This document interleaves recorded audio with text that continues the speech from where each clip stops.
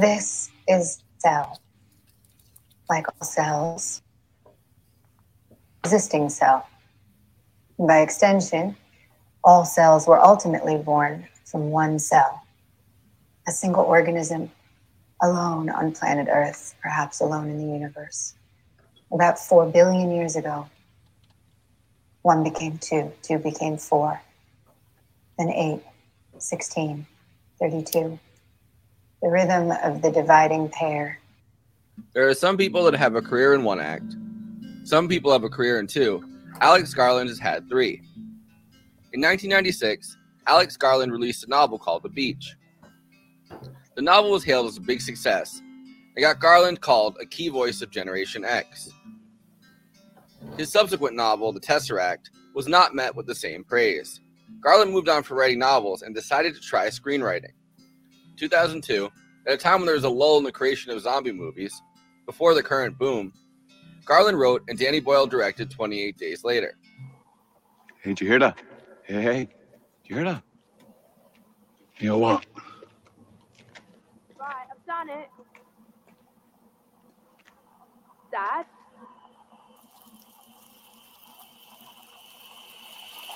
Jesus Christ! Oh, no! This movie cemented the fast zombies trope and starred a young Cillian Murphy. Another collaboration with Cillian Murphy and Danny Boyle came in 2017, Sunshine. The third act of Alex Garland's career has been directing his own films. No. Stop. No, don't do that. Don't do that. You don't have to do that. What are you doing? I told you you're wasting your time talking to her. However, you would not be wasting your time if you were dancing with her. He made his directorial debut in 2014 with Ex Machina. The film was based on his own story, and he wrote the screenplay. While making it, a producer on Ex Machina read the novel Annihilation by Jeff Vandermeer. He passed it on to Alex as their next project. Tonight we're talking about Alex Garland's 2018 science fiction movie, Annihilation. Annihilation is based on Jeff Vandermeer's 2014 novel that came to him in a dream. The dream occurred after a hike through St. Mark's National Wildlife Refuge in North Florida. In the novel, this area has been closed off from the general public and called Area X. 11 expeditions have taken place, fraught with death, disappearances, and cancer. A biologist's husband was the first one to come back from an expedition, but does not remember how he came back. This novel is the story of the 12th expedition. 4 women, biologist, anthropologist, psychologist, and a surveyor go into Area X. Vandermeer's work has been part of a movement called New Weird. However, Annihilation was the first mainstream success that he found. It would be hard to adapt it into a straightforward screenplay, so Alex Garland sought Vandermeer's permission to adapt the atmosphere. The film keeps the strange, ambiguous, and open-ended nature of the writing. Vandermeer's novel does not give the characters names.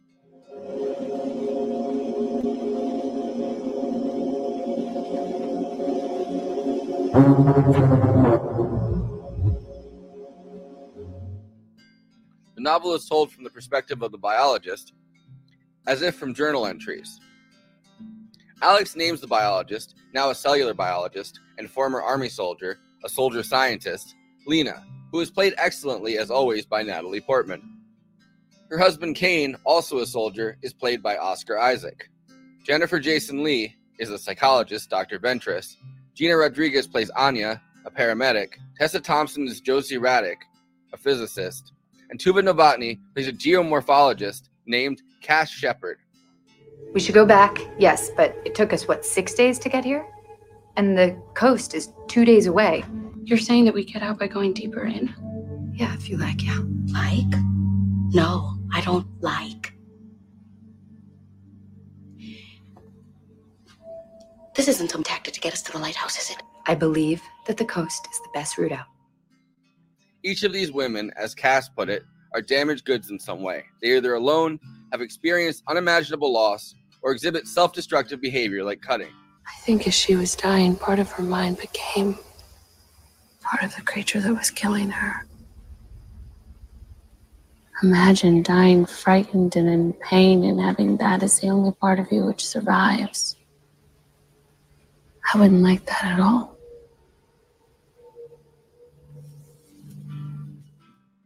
And Alex Garland was fascinated by exploring the self-destruction that we as humans are constantly engaging in. There are some acts of literal physical self-destruction, like cancer or suicide, and then psychological self-destruction, which is what Garland was most interested in. Area X from the novel, still in North Florida, is redefined as the Shimmer. The Shimmer mutates everything inside of it, from light to sound to your very cells. The film starts with a lesson Lena is giving in the classroom. We see a cell splitting, and Lena reveals that these are cells from a tumor. Cancer in the cells are a physical manifestation of self-destruction. What's inside you? It's not like us. It's unlike us. I don't know what it wants. Or if it wants. But it will grow. The Shimmer's mutation is like a prism. Everything is refracted inside of it. Without self-destruction, we can't become something new. This is the idea that Alex Garland took into Annihilation.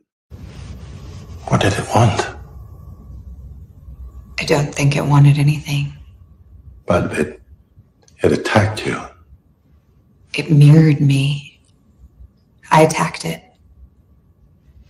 I'm not sure it even knew I was there. It came here for a reason. It was mutating our environment. It was destroying everything. It wasn't destroying.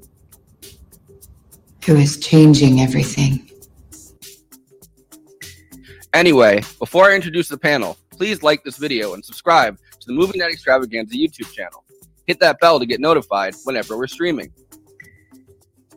Also, we are now monetized, so if you have any pressing questions during this live stream, send us a super chat, which helps me keep the show running, and which I am obligated by international law, human rights law, to answer. We also have a Patreon, patreon.com/Movie Night Extra.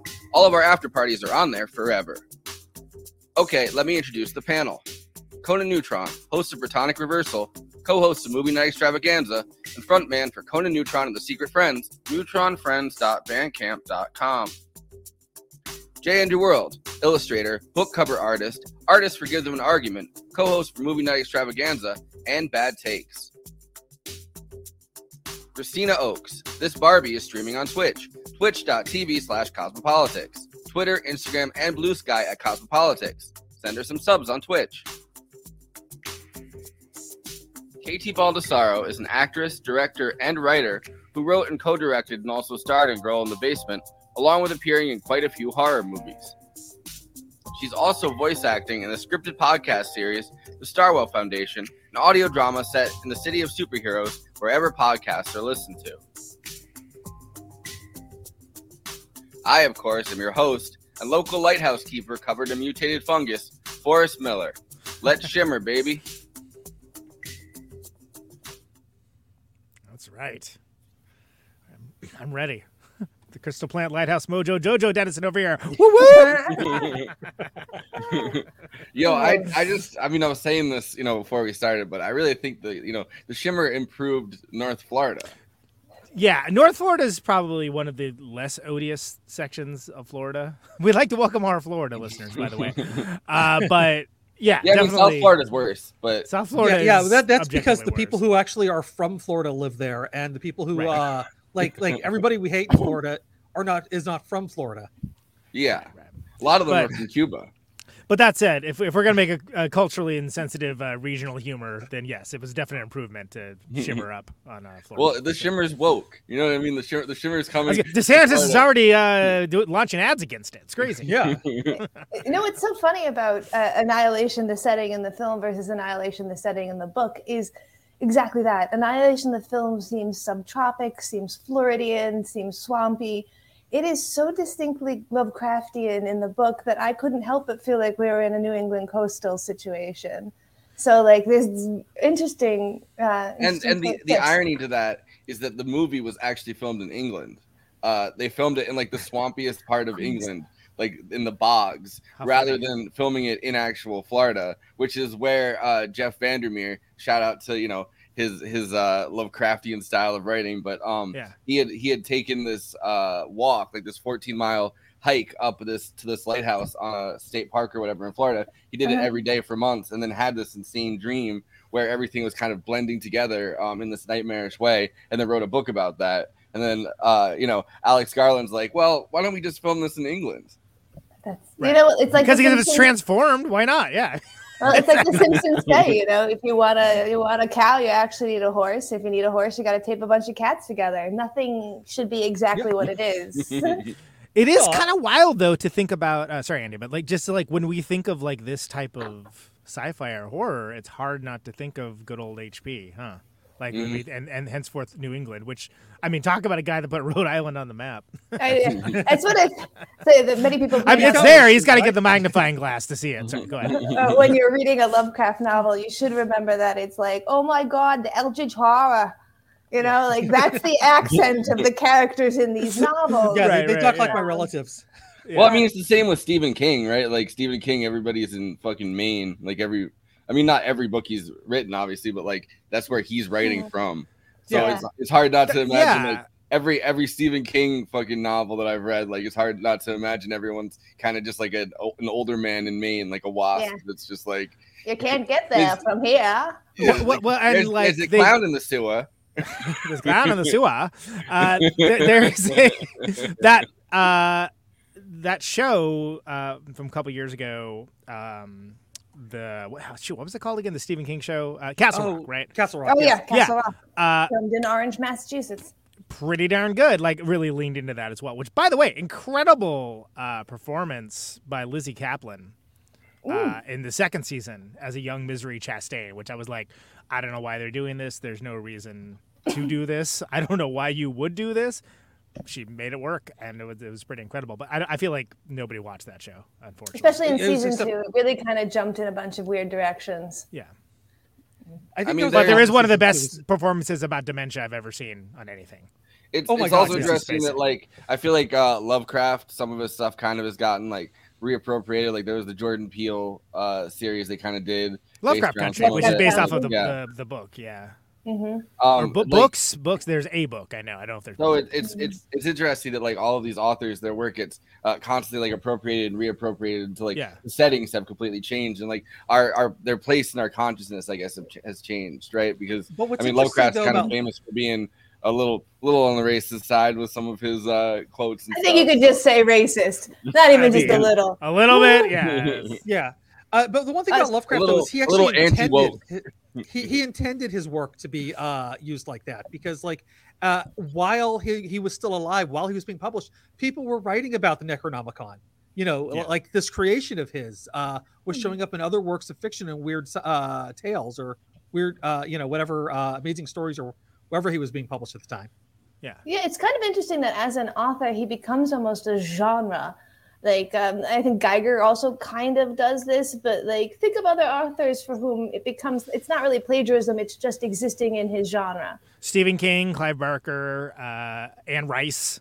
Can we get outside of horror, or is it exclusively horror? I mean, that's where my mind is, I guess. Yeah. Well, Arthur C. Clarke would be one of them. Philip K. Dick, I can do this all day if we want to. At some point we should probably discuss the film. But as far as authors go, I don't know Jeff Vandermeer. I will admit to my first experience to him is seeing the movie of this without even realizing it was based not just on a book but a book series. But I guess he's fairly well known amongst the people that know him, and he has these anthologies and stuff too. The New Weird. Which are great names for anthologies, by the way. His book series only started a couple years before the film, right? Like it was a new the second book came out while they were casting. Yeah, got it. So, which I guess the second book's more about like the control area, it's a completely separate story. But I mean, you can even argue. Sorry, the first book is a completely separate story. I think it would have been good if this was in the world of. The thing that's supposed to hold the world together is that it's like the Southern Reach, right? Like which is in the movie too. It's the other side of the right. Okay, yeah, and I heard that the third one kind of does like kind of an asynchronous sort of thing where it's sort of like telling two different stories and stuff. And there's also like I know that some of the changes from the books. There's like an actual lighthouse keeper that's in the book that kind of the Oscar Isaac character sort of takes narratively the place of in a few places and things like that. I don't know. I haven't actually read them. I just you want to hear more opinions about the books I haven't read?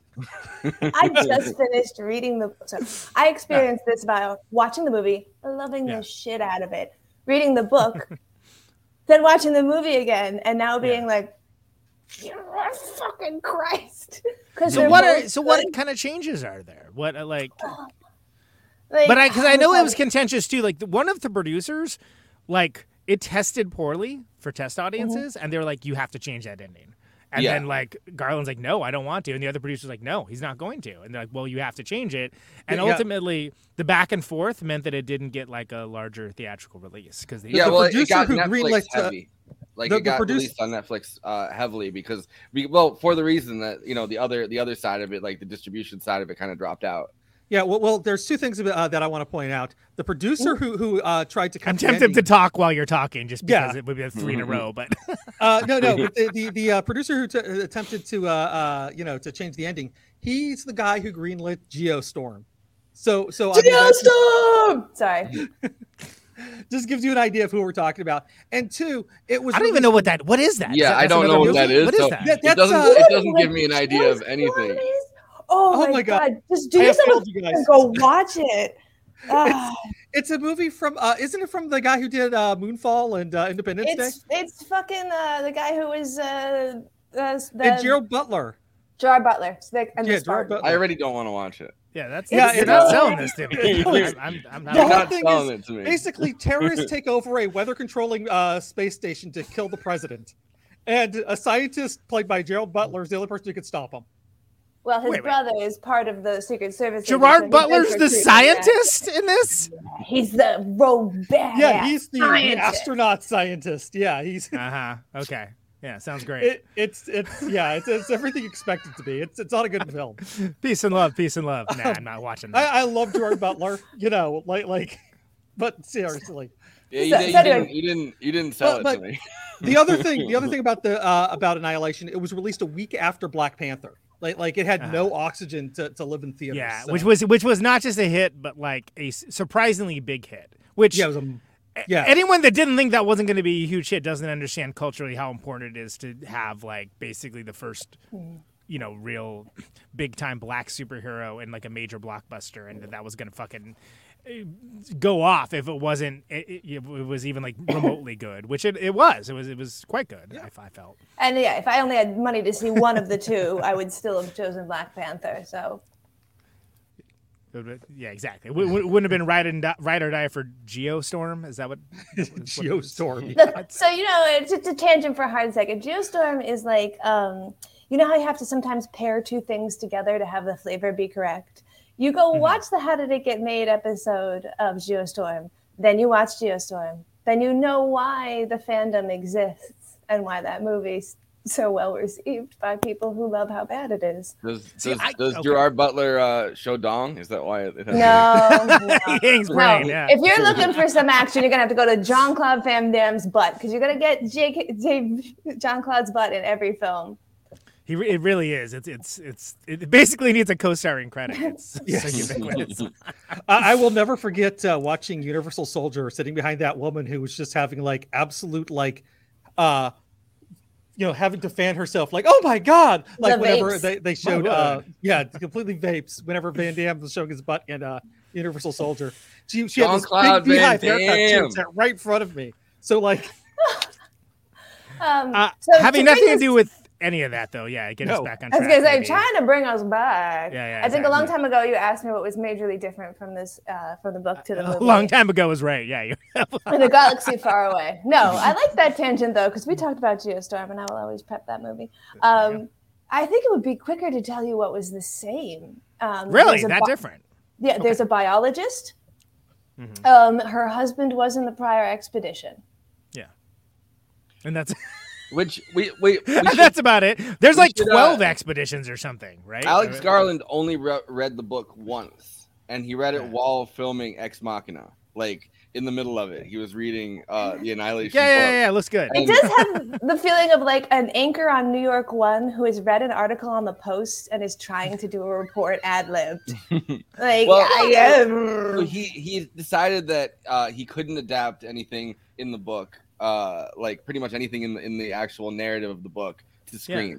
So he read the book. He goes, I'd love to do this as a project. I can't keep any of this narrative. The characters don't have names. They're just referred to as like their jobs. Like it's written as if they're Japanese or something. Yeah. As if it's like diary entries or something like that. Like so he's like, I can't do any of this. I can't write this. Someone else could probably write it. I can't. So he went to Jeff Vandermeer asking to adapt it, but he had to ask him like, hey, I'm not going to adapt your book. Like, it's going to be like a very loose adaptation, right? Like, I'm going to write my own atmospheric reimagining of it. The same way that you kind of reimagined like your dream, like I'm going to make my own reimagining of this. That's like, it's atmospheric. It's not, and that's where it excels. Yeah, that's why it's good. Like there was a lot, and I understand he got Vandermeer got stalker references with the book as well. But this is the only movie I can think of that you could directly reference that Tarkovsky movie, as well as like Alien, or Aliens, I guess more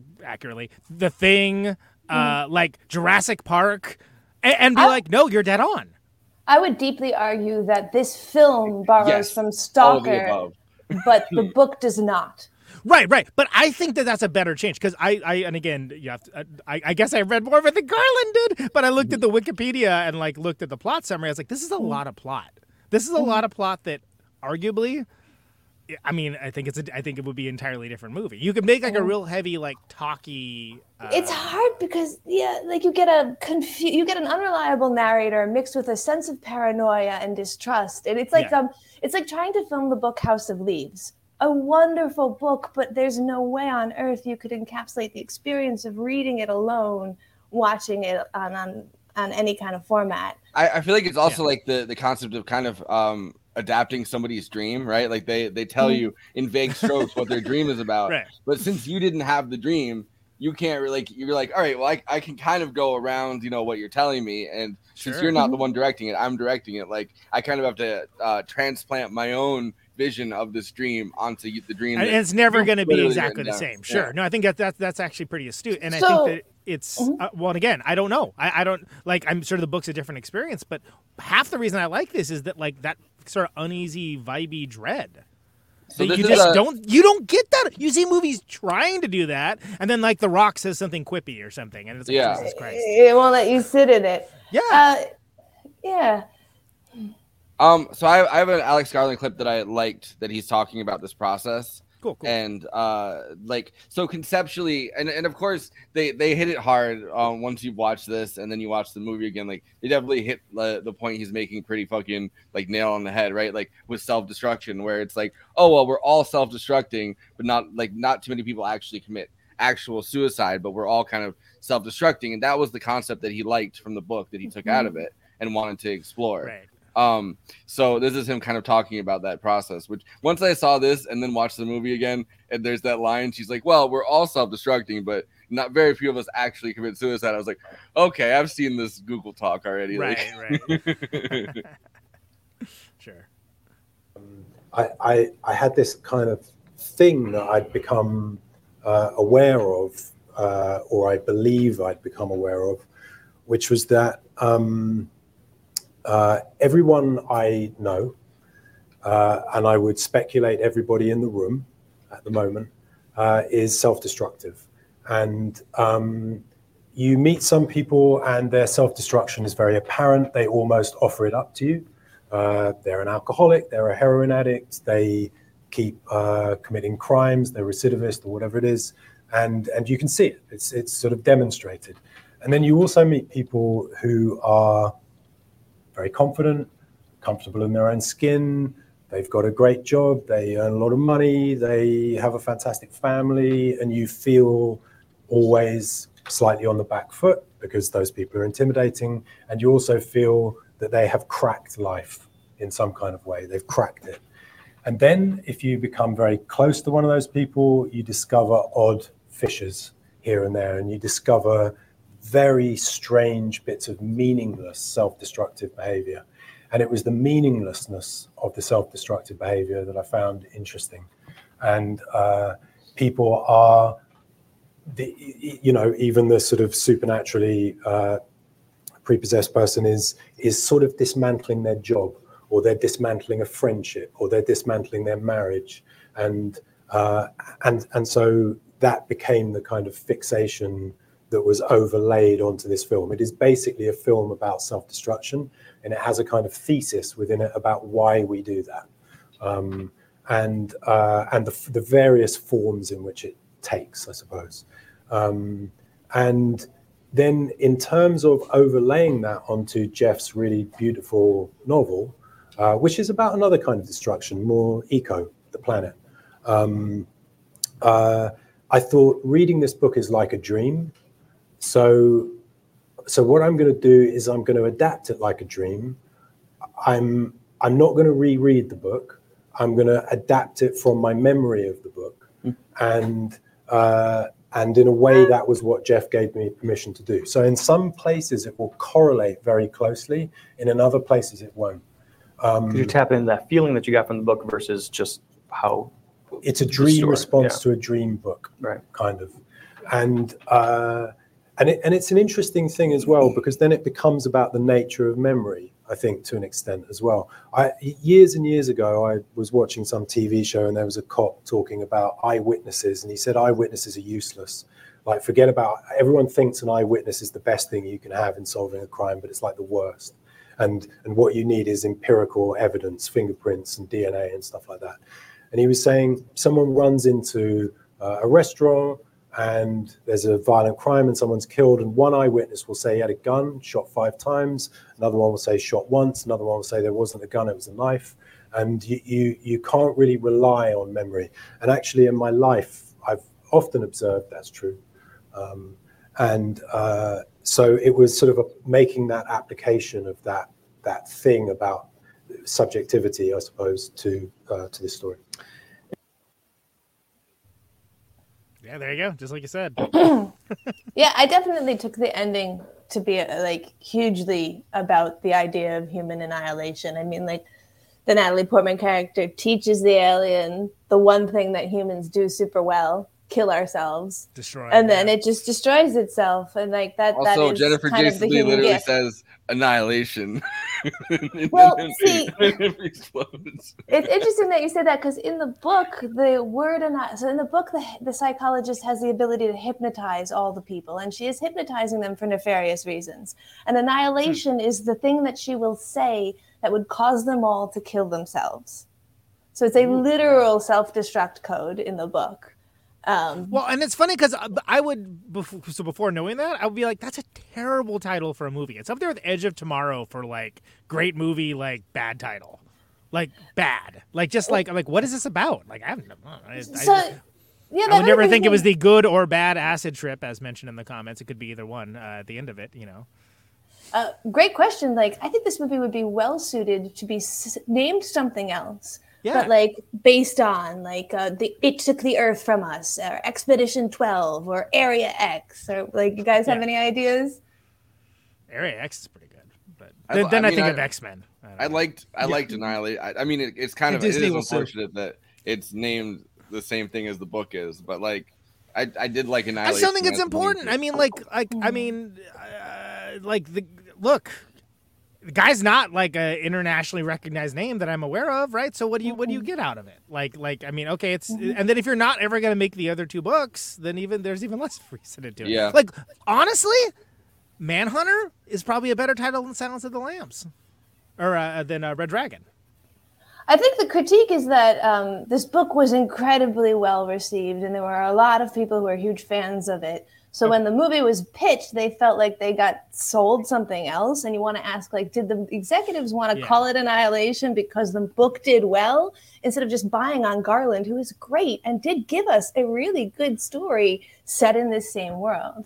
And had a very critically acclaimed movie that was very, that people like really responded to, and was coming off of like a high vibe, positive vibe thing, right?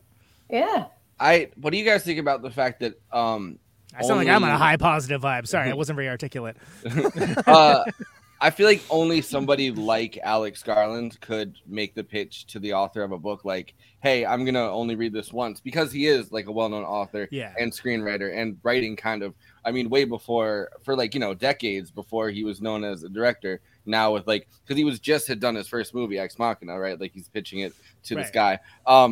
I feel but like he has the writing curriculum, like 28 Days Later alone is like and I mean The Beach, as like I feel like only another novelist really could make the pitch. Hey, like I know this is your novel and it's important to you, but I kind of had this idea that I could I could read it once and then write something based on my memory of it and do it that way. And I'm gonna need, like, you have to ask permission for that, right? Like you can't if you say you're going to adapt it, you have to adapt it. If you say that you're going to read it once and then try to create a dream on top of a dream kind of from memory, you have to make it clear that you're going to do that. Yeah, that's a very good point. Like he never signed a contract saying he was going to adapt this book. He was always very clear with Vandermeer that this was going to be his version of the story. So that's touche. Yeah, absolutely. Yeah, and he also understands like the difference between the mediums. I mean, hearing him talk about going onto the set of The Beach and learning like how being a screenwriter is a collaborative process and wanting to experience that, which is why I. In our conversations beforehand, I said that was like such a, that was one of those moments, hinge points in his career of understanding like him as an artist and his growth, and also understanding that it's a visual medium and not prose.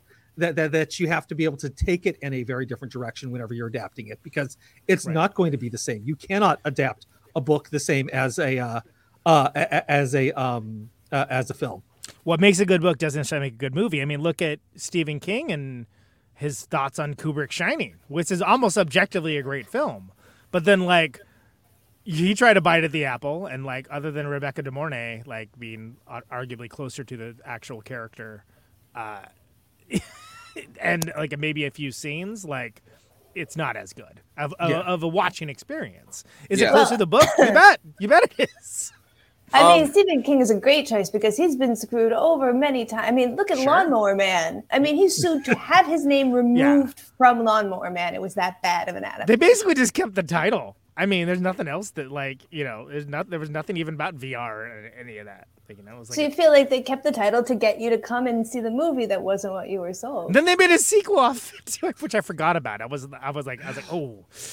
I did want to ask you guys, in your opinion, what is the worst book that you've ever read and then seen as a movie? Ooh. Like worst adaptation. Okay. I asked.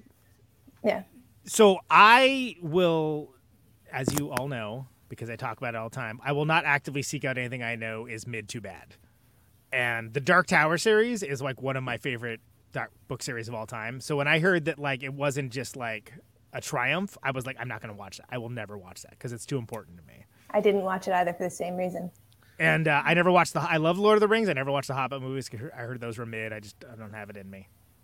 Honestly, Andy watched it recently. Do you remember the not the His Dark Materials HBO streaming series, which is great, but Golden Compass? Yeah, with Nicole Kidman. I saw Golden Compass as like a kid. I don't remember anything about. As a kid, I really liked Lemony Snicket's A Series of Unfortunate Events, and like those were like some of my favorite books as a kid. I really liked the alliteration in it. I really liked like how in depth it was, how every kind of book felt like a play, and the movie that they did with Jim Carrey, not great. They tried to throw 3 of the books into one single movie, and it lacked kind of it lacked like the Victorian kind of weirdness of those books. So and they made a TV show too that was on Netflix, I think, right? So the Is that TV closer? show, the TV show is fucking great, and they got the actual good Daniel Handler, who's the guy that wrote the books, who's also in Magnetic Fields. I know that, and he lives in SF. Wrote, that dude's a friend of a friend. I guess I need to. He throw wrote that name teleplay. He wrote a teleplay at each episode, or each 2 episodes, or one of his books. Nice. Fucking solid. One big. That's the only one I've seen. I never saw that. That Jim Carrey movie looked horrendous, so I didn't watch it. One big problem I think also is that I don't think he necessarily decided like all these books to be connected the way that they are. The first 3 of them, like these connections about like having like the secret society, all the stuff that happened later in the books didn't happen in the first few books. Like, so the TV series gave him a chance to like build that into the story way earlier than he ever did in the books, which is kind of really cool. Like he was able to from the start kind of hint all this stuff and like build it up as because he's a fantastic writer, but I just don't think he expected that he was going to do like 12 books that were. I don't think he even thought he was going to do more than the one. Yeah, like, he was just doing it for the hell of it, and then it turns out the original one is popular, great. so, like don't get me wrong, but I liked that he got to like you don't really get that many chances to like do over something that crucial to your legacy or whatever, and he got to do that in that, and he got to write all of them himself. Loved the fucking series, hated the movie. Yeah, nice. And to answer the question, I have to go with The Strain, which the show The Strain. Once they because if you read the book is freaking fantastic. The first half of the book is like this medical drama. Book night extravaganza over here, am I right? And then it turns into like this complete batshit insane vampire story where they're almost like zombies, but they have these things coming out of their mouths that stretch out like 5 feet. So like so like it raises the stakes really well, and it was really effectively used in the book.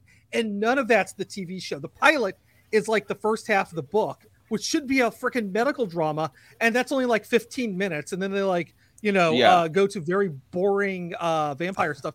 They cut out all the cool things like the professional wrestler with a limp running around with a sword decapitating everybody. Like where the fuck was that in the TV show? That's interesting because it's like the opposite of because Guillermo del Toro got to actually adapt in the comments. Speaking of True Blood.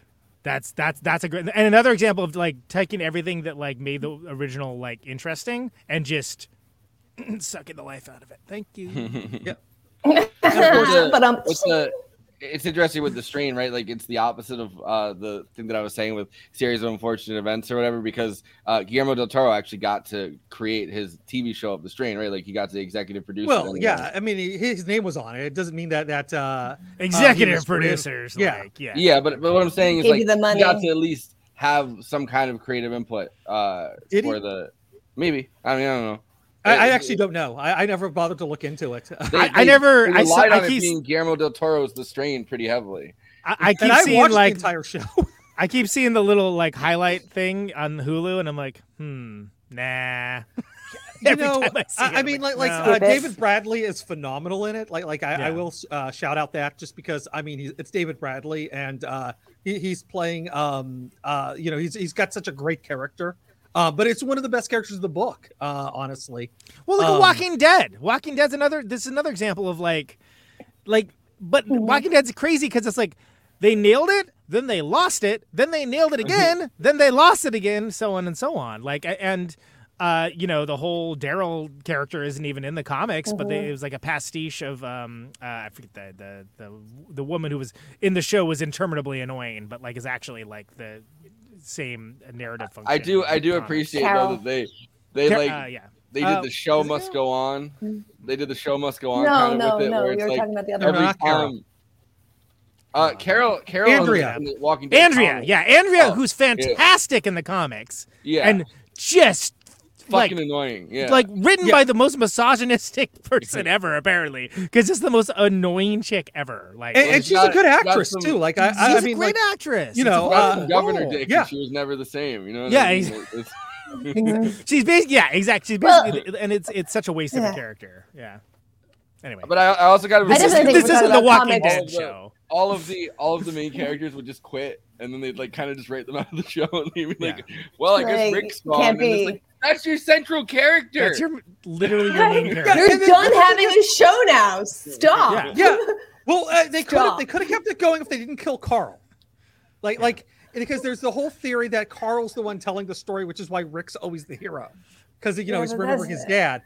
Who amongst us has not wanted to kill Carl themselves? Well, yeah, Carl. Carl.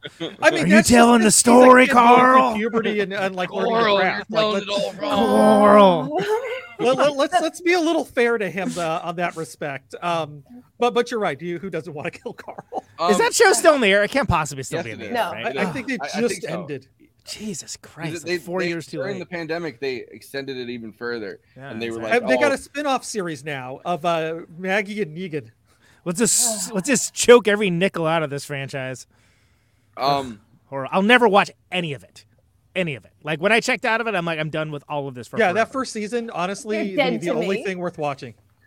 Yeah, that's Darabont. It's Frank Darabont. Anyway, yeah. We're way off topic. Let's get back to Annihilation. So I have a clip of Darabont's great though. So we were talking about like the collaborative process of writing this, and this is like an intro kind of clip that they did to talk about the VFX in this. Effects in this are killer. Production design and the effects are like some go off king stuff as far as I'm concerned. So there was a lot of visual effects. Make some wild ass bullshit. There you go. Done. Yeah, Here it is. There's a lot of like they didn't necessarily write all of these different parts into the script, like what these characters, like what the bear would look like, or like all of the different kind of like flowers and stuff. They gave the visual effects people like a lot of leeway that way. So I kind of see that's what you should do. Yeah. It's just like it's like what they say, like when you're writing like an action sequence. Don't write out the action sequence. Let the people that like know how to like coordinate action sequences and choreograph that stuff to do it. Don't write it out. You don't need to. You can't do it as good as they're going to do it. Visual effects, same thing. Just tell them make something cool, which I assume is going to be over here. Hey, make something cool, Coral. Make something cool, Coral. Me, the first draft of the screenplay, and the thing that first jumped to mind was that the range of work in the film was going to be something that we certainly hadn't had to tackle on Ex Machina. And also because it's the story of a journey, you need to be able to pitch and pace the objects that we add or change throughout the film so that you get the sense of the build-up of strangeness across the whole film. And that, to me, seemed like it was going to be a pretty big challenge for us.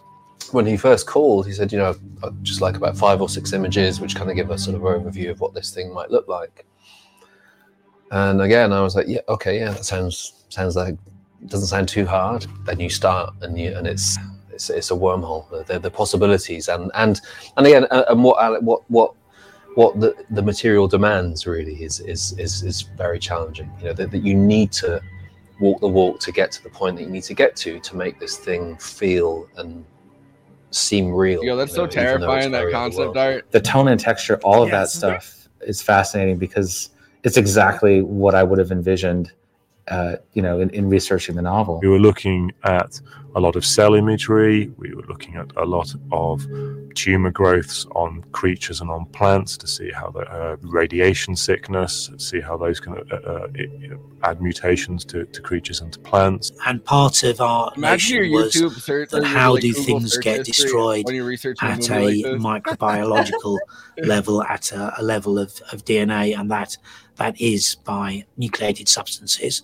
Where has that happened in the world, or how has that happened in our lifetime? Fukushima and Chernobyl, when we started to look around at the effects, and most references are about the damaged buildings, but we found these plants that I think are called fascinated, and they have grown with the influence of damaged DNA. And you can even just like stick a cancer cell to a tree, for example, and suddenly it looks otherworldly and odd. And, those very simple things can sometimes just at least, be the springboard to push you in different directions. Then what happens is I collate the images that everyone has been putting together and I put them together into a PDF, and that then gets disseminated to everybody, and it becomes the tonal look of the film. Well, apart obviously of thinking about Jeff's book, which is, you'd have to say, the single biggest influence, the real influences, not the post-rationalized or even pre-rationalized influences, are sort of unknown to me, I think. But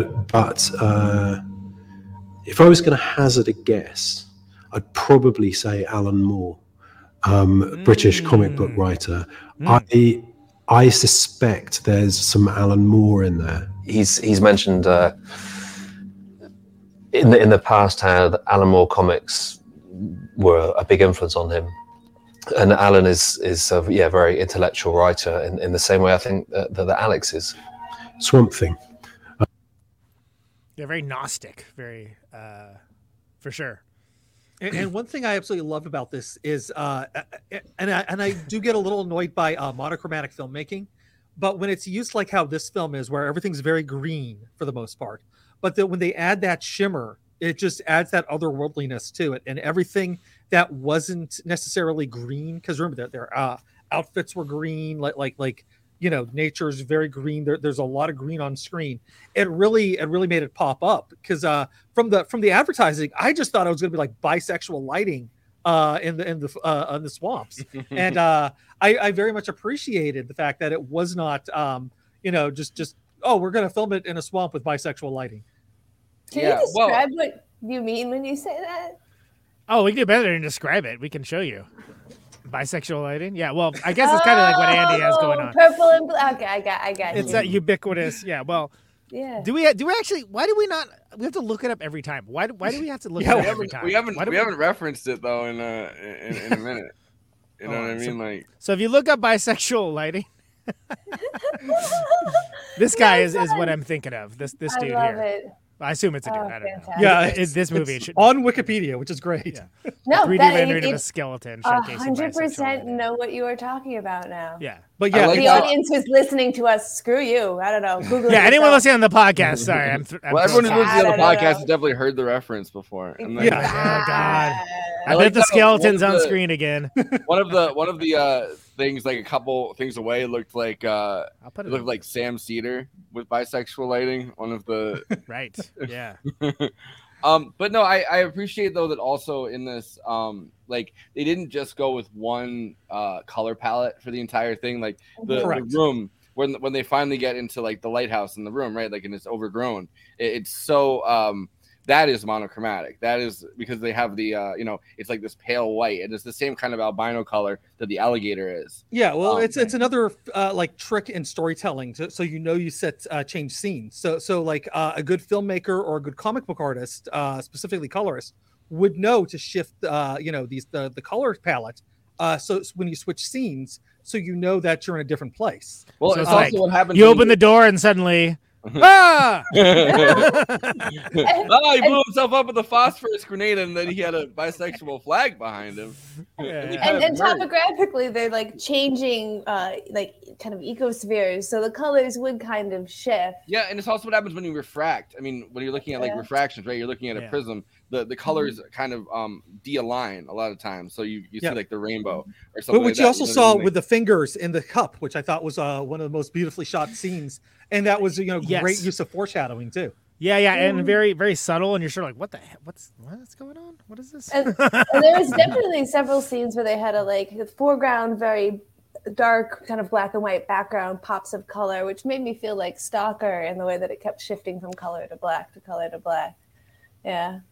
Definitely. Yeah, and that otherworldly white in Stalker, right? Like I feel like when they're in the final lighthouse and it's that albino color. Yeah, it's that exact same color palette. So this is going on to the bear, because the bear is like one of my favorite parts of this movie for sure. It's so fucking terrifying. Yeah, and so this is them talking. Yeah, because you first see the deer, right? And the deer are like, oh, whoa, that's freaky, that's crazy looking, and then you see the gator. And you're like, wow, that fucking sucks. That would suck to get attacked by that thing. And then you see the bear. Well, the other two things are like, the deer was, this is not very much venison if you're gonna. Yeah. Well, and I heard from Kaylee of Haploid that she's going to get a tattoo of the bear in this. She likes this movie so much. So there you go. Yeah. Take that. The bear was one of the very early. Well, it's also like it's the evolution thing again, right? Because it's the deer are like, all right, well, the deer don't really fit into this, but the reptile first, it's the reptile coming out of them, and then it's the mammalian bear in the process of evolution, right? Like it's like it's merged with a human, and then when she's actually in the lighthouse, it's just various forms of humans that have merged into other things. Yeah, it's like. Oh, I was just gonna say I was going through the different types of stuff in the phylum and genomes of the animal kingdom. Go ahead. Yeah, continue. I was gonna say that the deer is a duplication. So the one behind it is doing exactly the same thing as the one in front of it. So like there are different. The area X here doesn't just assimilate; it like duplicates, it creates, it merges. It's Chekhov's deer too, because if you think about it, they're the twinning at the end, right? Mm-hmm. It's all about hope and change. You know what I mean? Inside of that. Things that we knew had to be solved. We looked at. I mean, it wasn't a good day at the office, but looking at diseased animals, the way that the skin can be sort of malnourished and blistered, and those were the kind of things that Alex responded to because it just gave it a sick look. Oh fuck, Jock! The creature looked sick. The bear was one of the first things that we started doing. This concept art's great. We had some very strange ideas. We sometimes, we had versions where it was sort of more like a wild boar rather than being a bear.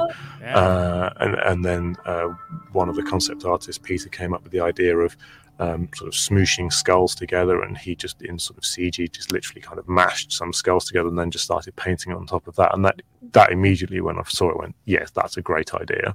And showed that to Alex, and he went, yeah, I really like that. And then it was a question of, okay, what then do we want to do to the rest of this bear? So not only was it sort of more, this bear was sort of emaciated and skinny and losing its hair, but it started to have elements of other things that are in this world, maybe other people that have been attacked by it or eaten by it or such. So I think having those kind of elements coming through, it also has sort of human teeth on the inside of its bear teeth. So all these little other mutations that are sort of gradually fusing into things we meet along the way.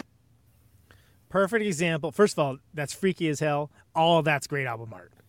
Yeah. Oh, Jock. If you're not familiar with Jock, he does comic book covers for DC. His Green Arrow stuff is phenomenal. Like you're just like, I actually kind of want to read this Green Arrow comic, and right, based on the cover. Yeah, just based on the cover, because this. But yeah, look up his stuff. It's absolutely beautiful. I had no clue he worked on this film. I did not stick around for the ending credits. That's exciting. I Too feel busy like rushing on to the next movie, I guess. I feel like there's something almost political or like revolutionary about the references to change and how we perceive change, inside of the Shimmer as destruction. And so like that final line when she's talking about it, she's like, I don't think that they really wanted anything, right? Like it's change happening as change does, as, mutation kind of does. Like in a like definitely like revolutionary aesthetic sense.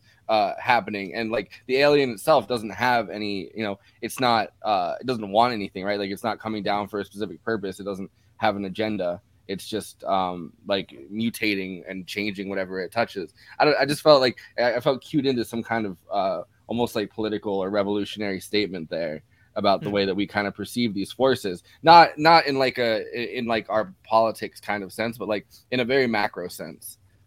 With human perception. Well, okay, so then at least from the movie's perspective, I can't speak to the books as we've established, but like again, it's heavily implied that this is going to be some like malevolent presence, some sort of low key invasion on a different sort of scale, as if there's some sort of intent behind it. But I think the idea of it just being like basically happenstance is almost more terrifying, right? Yeah, and that's a concept that.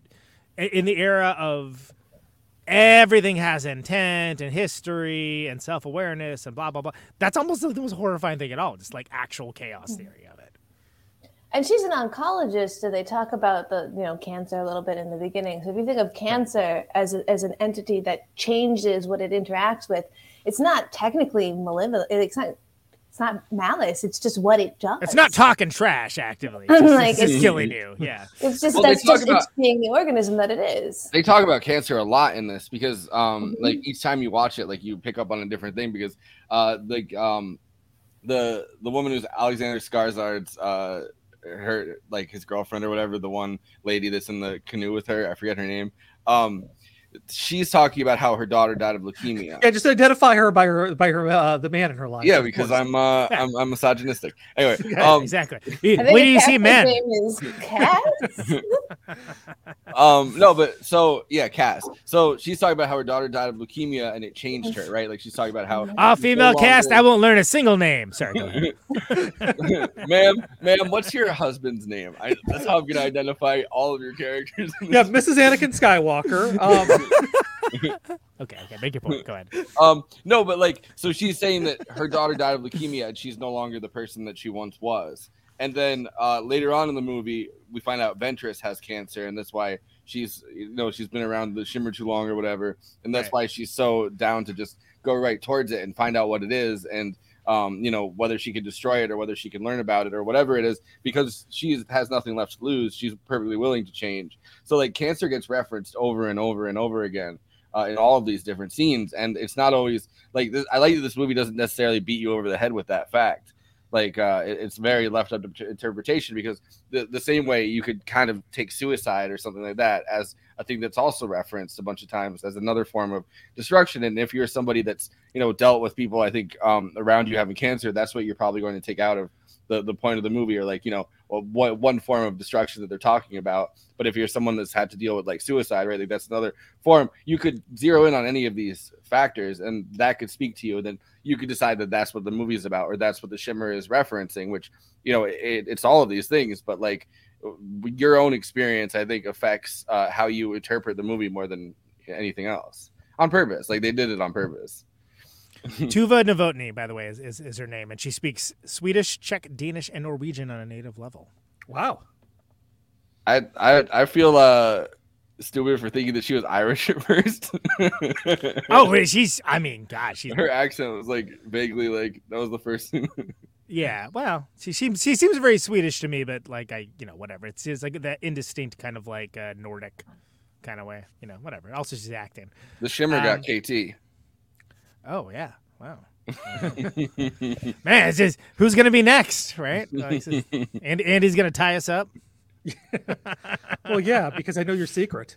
Right, exactly. And you're gonna start talking. I'm not gonna make it to the movie because like what do I really have to come back for? Like KT heard your blatant misogyny and just bailed.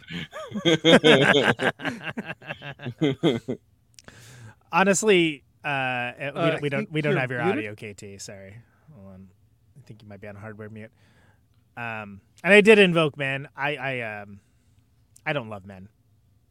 I mean, I love men, obviously. The movie Men, I thought was only okay. Gay. No. I think it's there's some great mood to it, and it ultimately kind of fails to do. It was a disappointment for me. I didn't love it. I didn't hate it. I'm just not a big Charlie Sheen fan. No, that's 2.5 Men. Different. Different film. Right. Different number of men. Yeah, and I was so hyped up because I loved Ex Machina. I love this movie. I think it's cool. I think Devs is great. Like I was like, oh fuck yeah, New Alex Garland is gonna be awesome. It's even got I like what's her face, the lead. I can't remember her name right now, but she was in I'm Think of Ending Things as well. She's awesome. And it Jessie Buckley, I think is her name, right? Is that right? I didn't think Men didn't do what I wanted it to do. They rarely do. He has Sonoya Mizuno in every single one of his projects. Damn, like she was. Really? I mean, yeah, like she was Kyoko in Ex Machina. Well, that I knew. Yeah. I mean, in this, she's the humanoid. Oh yeah, okay. She's in. I just mentioned Devs. She's in Devs also. Yeah, so she's. I think he has her in every. Ex Machina was the first movie she was ever in, so I guess it's kind of like his muse that he wants to work with in every project now that he directs. But by the way, you know who else is in Devs, and he's like totally plays against Cass? Nick Offerman. And he's really good, but like not playing like what Nick Offerman is known as. Basically, he has like the one role he's always cast in now. Well, which I think that might be the first thing I actually saw Nick Offerman in.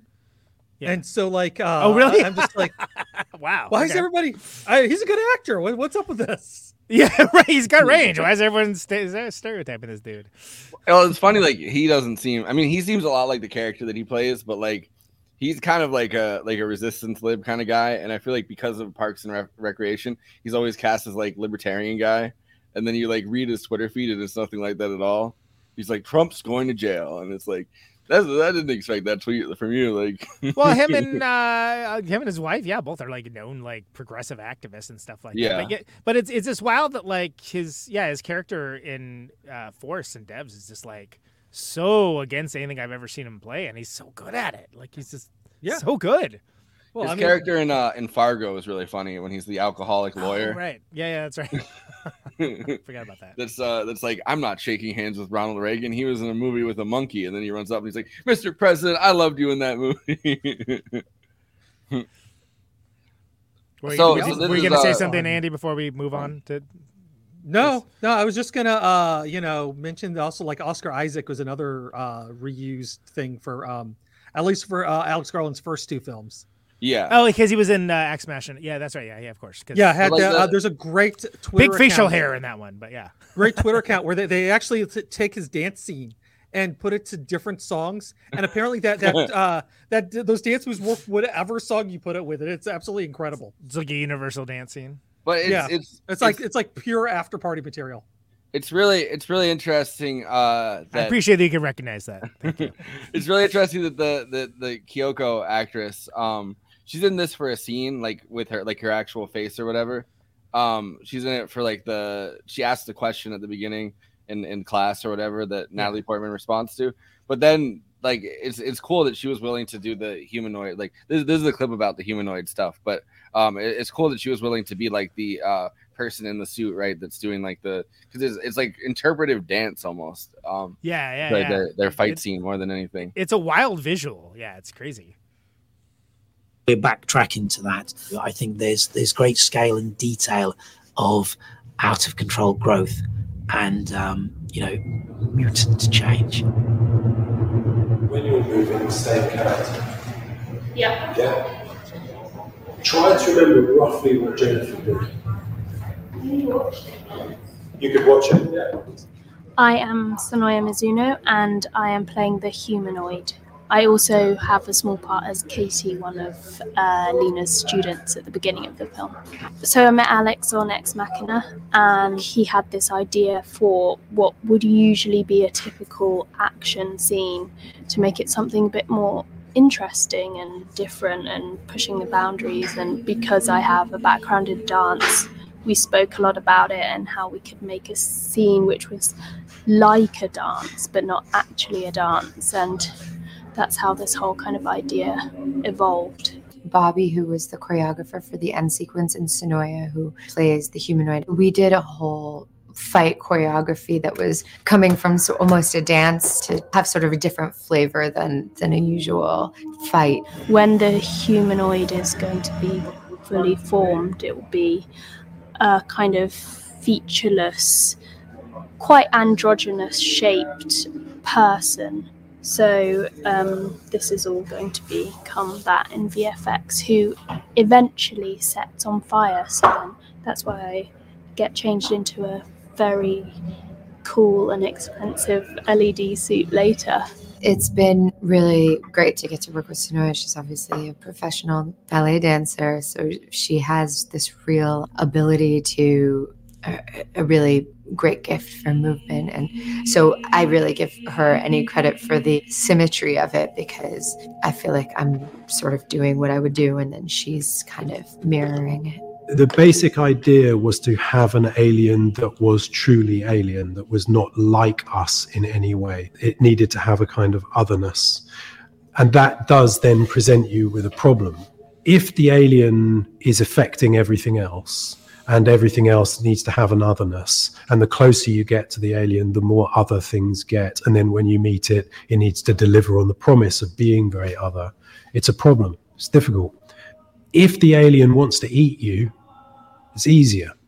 I mean, look, I'm not being disparaging about one of my favorite movies of all time, actually, is Alien, which is about an alien that wants to eat people. But at least you have something to go on, which is it's a killing machine. It's dangerous. It's fast. Yeah, it needs to have claws or teeth or something. If it wants to teach you about its galactic federation and improve your culture, then it's intelligent and smart and it's motivated. It's motivated by the same kind of things that motivate us. This thing is not motivated by any of the things that motivate us. It may not actually be motivated by anything. It might be like a spore or a mushroom or a cancer, or, and have no real sentient qualities at all, just echoing qualities. Who knows,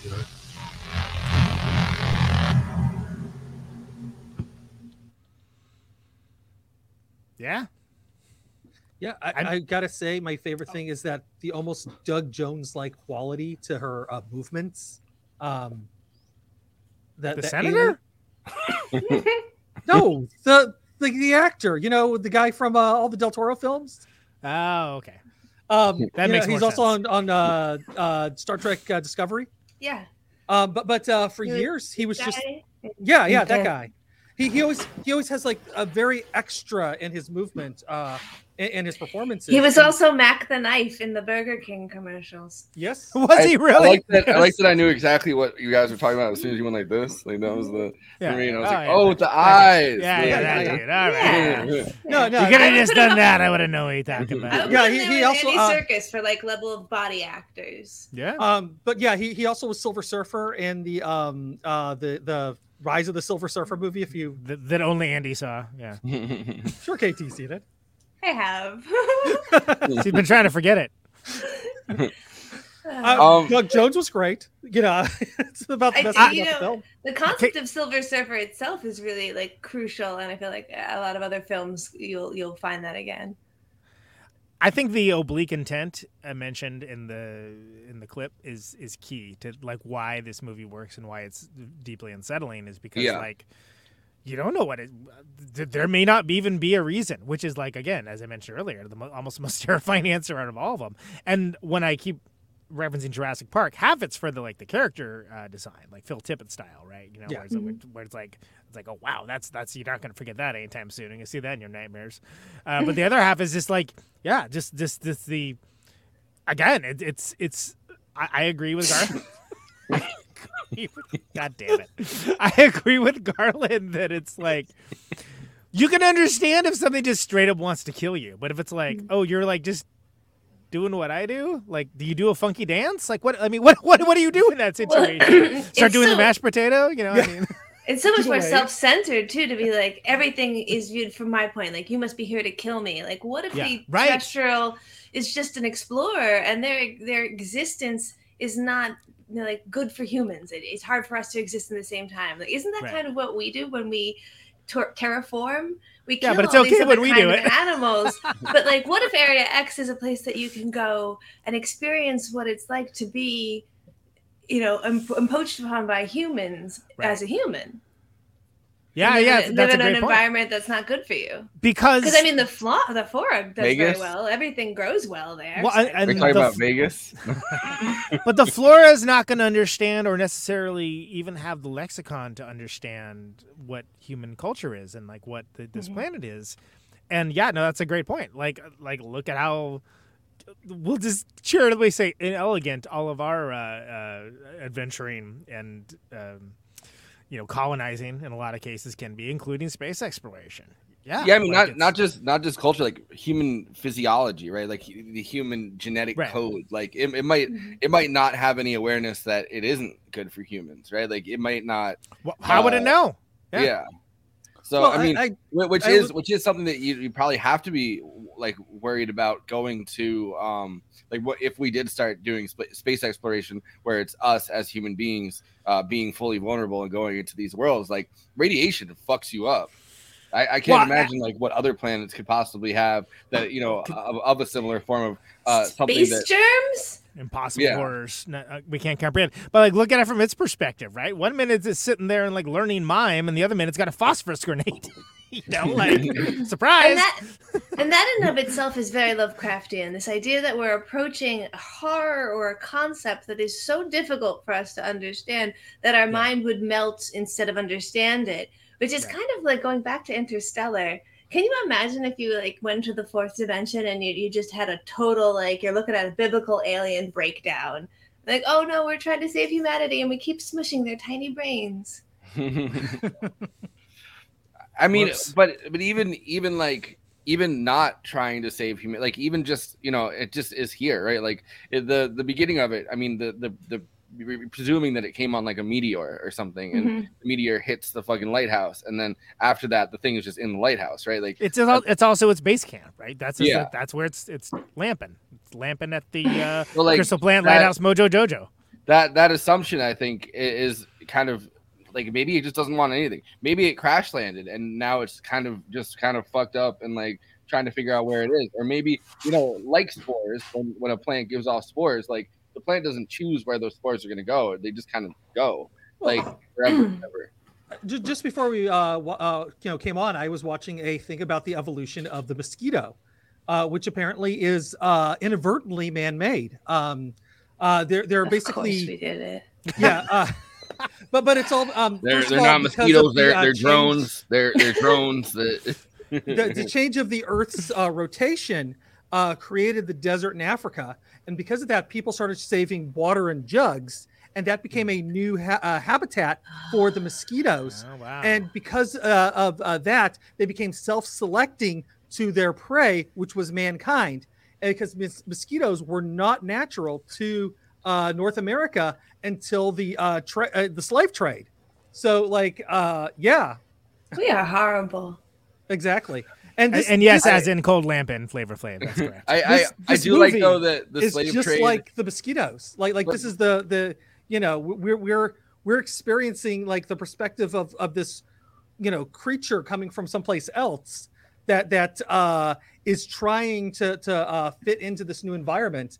Whether we brought it there or not, it doesn't matter. I mean, maybe it's happened from Barb and Star Goes to Vista Del Mar. They kept shimmering and my God. There it is.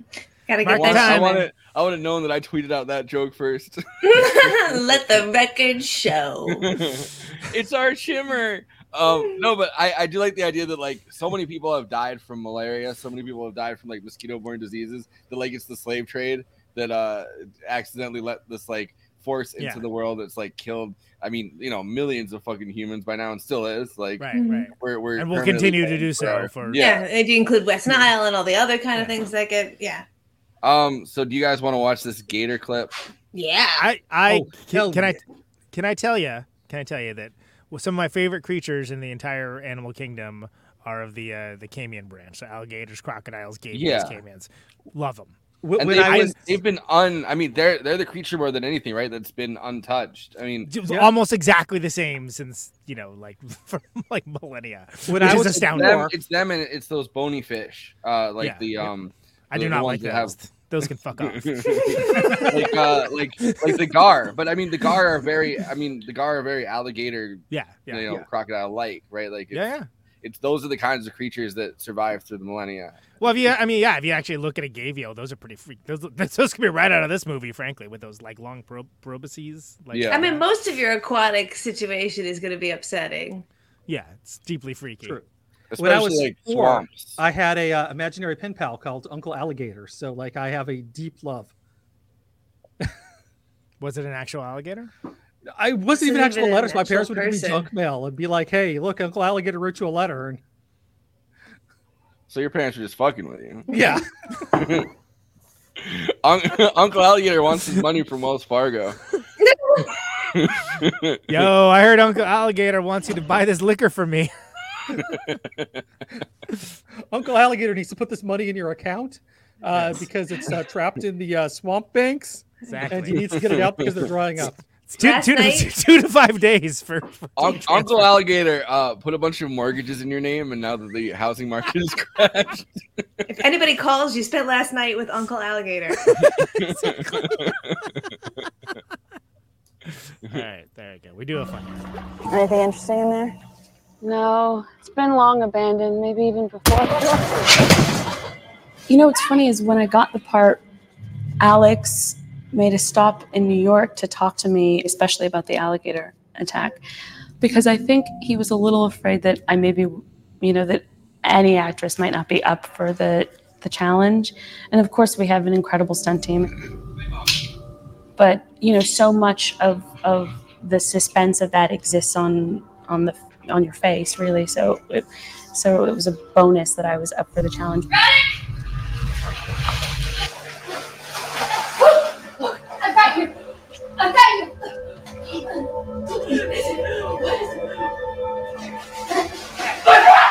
But he came to New York basically to explain to me what a tough day it was going to be.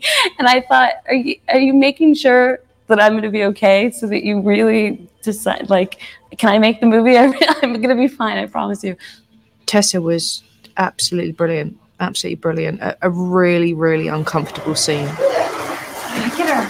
Come on. And again, she didn't complain all day. I didn't hear a peep out of her. She was absolutely brilliant. We rehearsed that, so we built a tank for her to rehearse in, so that, but it was warm water and it was clean, but she got the idea of, and we rehearsed the action with her, all the drags under, the breath holding, being ragdolled around by the alligator. Then when we came to the day, the water was much colder, it was murky, it was dark, and she was in it all day. And again, phenomenal stamina and phenomenal performance, and just so, wanted to do it all and to get it all right. She's an itty bitty person, but with a lot of water and a big old backpack, it was pretty heavy, which was very cool, and that was really cool to see. And she was a super champ because it was not easy, and it was cold outside and it's wet, and from inside the hut to out of the hut to in between takes to setting up different takes, it's extremely demanding. And to see her do it without complaining is pretty awesome. You're good. You're good. Okay.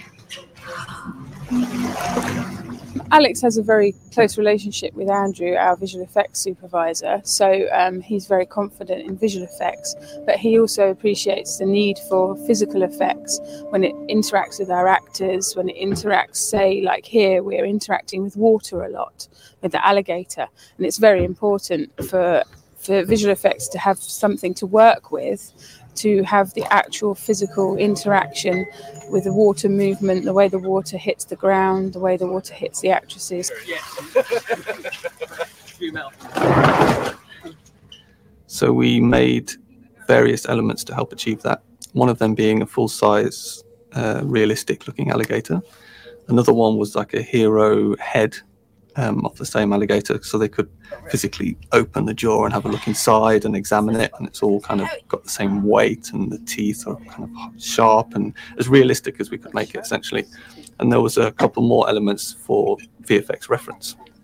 We had sort of a man in a suit sort of version, and then a sort of foam sort of stand-in version. And we also provided some other sort of silicone versions for interaction with the water, so the alligator has to sort of come out of the doorway and slip into the lake, and they needed obviously the displacement of the water.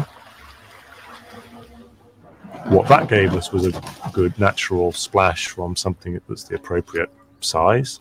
It also gave us a lot of things that again would be very difficult to add after the fact, like the ripples that then go away, and then if you look in the background of the shot, when the ripples hit the edge of the pond, you start seeing the grass moving over there. All of that we got in camera.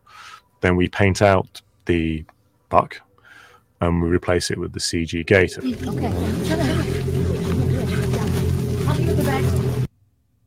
Good use of practical effects and CGI together there. That's devastatingly effective scene, for sure. Like, that whole scene is like, oh, whoa, oh, that. I feel like you don't really think about the fact that this movie is supposed to be in Florida like that much at first, and then that kind of just jars you into it too. Right? Alligators. Yeah, which are in the news all the time in Florida. If you turn on the news, and it's like every third news item is like, man throws alligator into the drive-through window. Right. Exactly. It's a liquor store. There's alligators involved with every news story. They're just all over the place. But all of the effects in this movie, even if they were partially CGI, were also partially there, and I think that really gives the actors something to go off of. So you get really good performances. Like they were able to get Tessa's performance because so much of that was actually interactive with her versus like, we'll kind of put it in later. I think it was so interesting to me was to realize that the flower people were people in suits with the kind of like prosthetic feet. And then they kind of painted the CGI on top of them. So there was something there to respond to. That works. I think that works really well. And you make a great point about having something to react to. Because, like, you know, when it happens, and Tessa Thompson's like literally mid-sentence and it just grabbed inside. And at that point in the movie, first time through, you're like, you have no idea what's going on. But that's like the first time anything appreciable, like, oh, no, stuff is definitely not okay here happens. Mm-hmm. And it's that, and it's so abrupt. And the whole, like, going into the water thing after to like get her out, and you're like, what's happening? Like it builds stakes almost immediately. And if it was just like, I don't know, man, you watch these like these newer horror movies that are just CGI'd up the wazoo that don't even bother with anything practical. It just takes me out of it immediately. It all looks like a video game, and I mean that's an insult. Yeah, I think you can look at Lake Placid as a really good example of a not great alligator in an alligator film. What a fun Uncle film. Alligator would not approve. Thank you. No, Uncle Alligator wrote me nasty letters about. Strongly worded letter to the editor about that. Yeah. I also appreciate that, like the albino alligators are like a real thing, right? Like, they are in like zoos and stuff. I mean, they get more news than they should based on how rare they are because of like the fact that they're in zoos, like more than you know what I mean. Like, but I do really appreciate the fact that there's something kind of unnerving about an albino anything. Yeah. Too, right? Yeah. Like it's something that's sort of like, oh, like it catches your attention. And if it's something that's that deeply huge and carnivorous. Mm-hmm. And, you know, and there's kind of like a association with albino, and maybe it's just for me, albino animals and the government. In that, like in upstate New York, there's that base that used to be held for ammunition reserves. And because they had fenced it off and there were albino deer in there, the albino deer kept having children with itself, and there's like a whole herd of albino deer inside this like ex-military base. And the rumor is, the ammunition made them albino, but it was kind of the, you know, ability to only be itself. I was just going to say the royal family of albino deer. And people in Florida are trying to make it so that they have to leave. Ever since they started doing the 5G, these deer have all been coming out albino.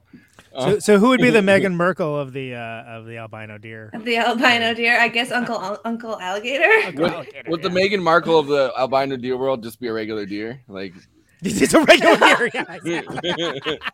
Touche. Like, oh no, you're gonna dilute the gene pool. Yeah, exactly. with your dominant genes.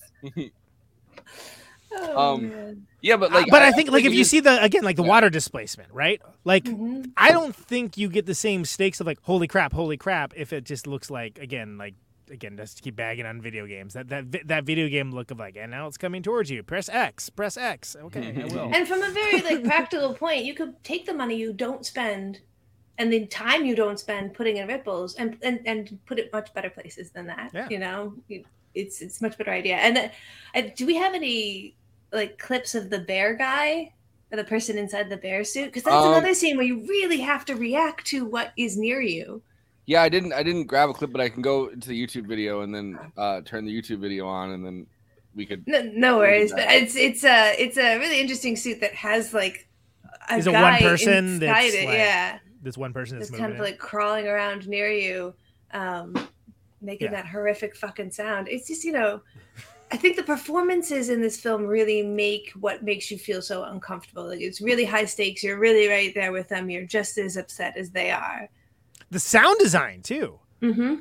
Like there's some god tier sound design. Oh, and we started talking about some Uncle Alligator style thing earlier. But like I was saying, one of the things I love about this is that like with the production design and the effects, like they just like make something cool, right? They weren't trying to like. It should look like this, it should be like that, whatever, and they just let their imagination run wild, came up with some incredible like guide artwork that like was almost as unsettling as the real deal. And that's what you should do. Like why is that so hard? Like everyone is so obsessed with being an auteur. And it's funny because like everyone talks about Garland being an auteur too, right? Like, but it's what you actually should do. Is let professionals be professional. Don't micromanage the art. Don't micromanage the music. Don't micromanage the sound design. If you have it, I mean, you know what you can do? Micromanage sound design. You know what I'm gonna say, right? Huh? Hans Zimmer. Hans Zimmer. Thank you. Yeah.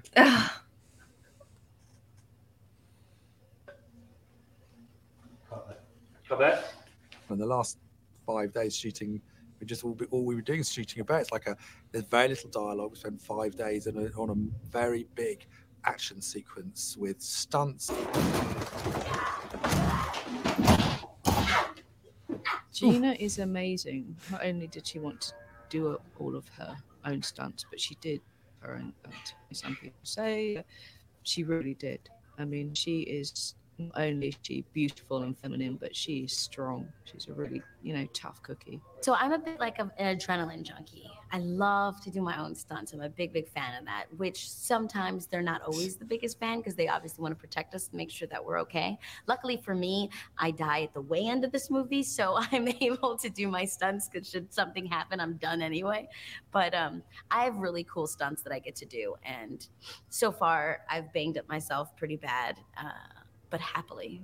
And that was my choice, to live in this awesome world that he's created and to get the opportunity to do stuff outside of my comfort zone. She did proper big stunts. She got picked up and slammed hard by a guy the size of a bear into a wall and then thrown from the wall really hard down to the ground. And they weren't messing about. They actually did it.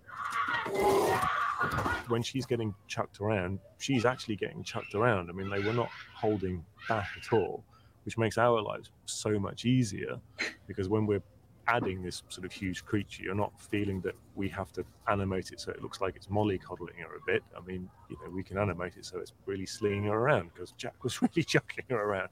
So again, that sort of that practical on-set, tangible impact helps us and it helps the finished film so much. Actually, don't pull me that hard yet. Pull me hard eventually, but let me hang on a little bit so that I can do a little bit of it.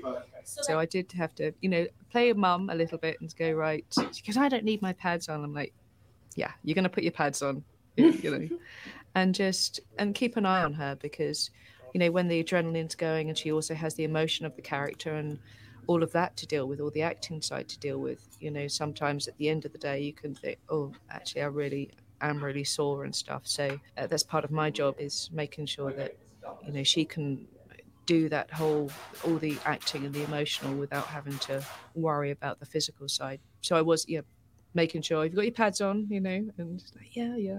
And then the next morning came in and everyone was asking her how sore she must be. And she said, no, she didn't feel anything at all. And it was, she had to pretend that she had some ache somewhere to make the rest of us feel sort of slightly less inadequate. We've cut there. Do you have the best? Okay. Everyone all right?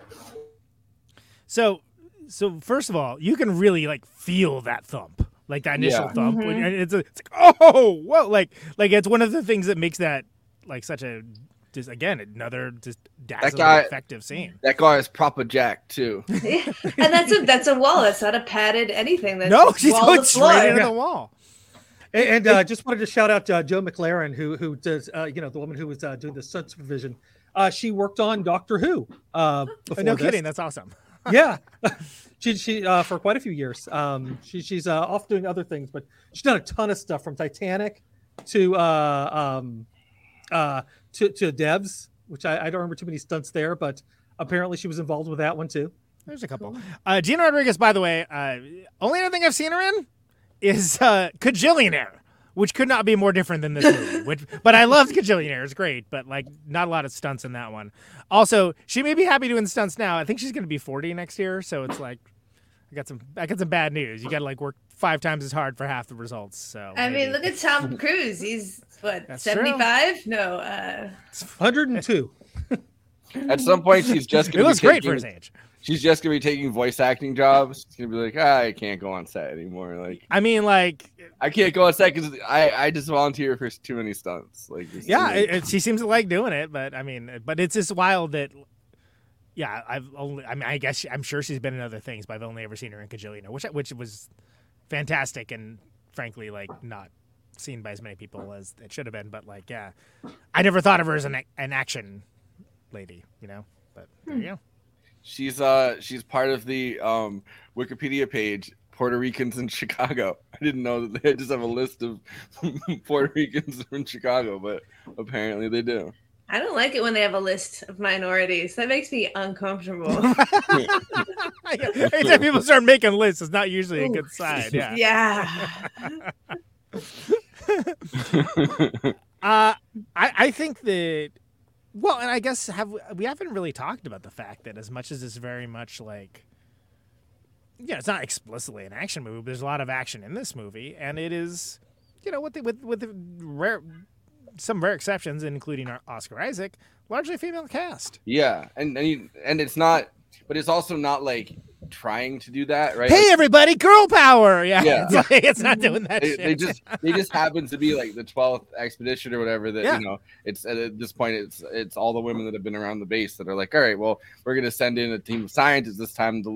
I liked that the last few of them, because we talked about this. I feel like with like Day of the Dead and stuff, right? Like there's always like the scientific community and the military community are like they're interconnected, but they're not quite. They don't vibe in the same way, right? Like they're not always going to see eye to eye, to put it bluntly. Yeah, yeah. So I like that this time they make it clear that like the dudes they sent in that all fucking killed each other. Now that they know that, besides Oscar Isaac's clone or whatever, like they're all military, and they're like, all right, well now we're going to send in a team of women to like study the shimmer that maybe aren't going to do that because they're scientists, and one of them is like a paramedic, and one of them is like a geomorphologist or something, and one of them is But in the book, it takes 12 expeditions or something before they do that, right? I mean, I assume that it's taken a few in the movie too, right? Like, yeah, it feels like it's the same number of spoiler alert. In the book, they reveal that the number of expeditions is a lie, and it's been almost like hundreds of years that they've been doing this, and they're feeding the Area X people. I mean, I don't want to cut Forrest off. If I don't know. I mean, I agree. They sent animals in the book too. They sent like pets into the shimmer too, and like. Not that I remember. I mean, there are like in the book. Another spoiler.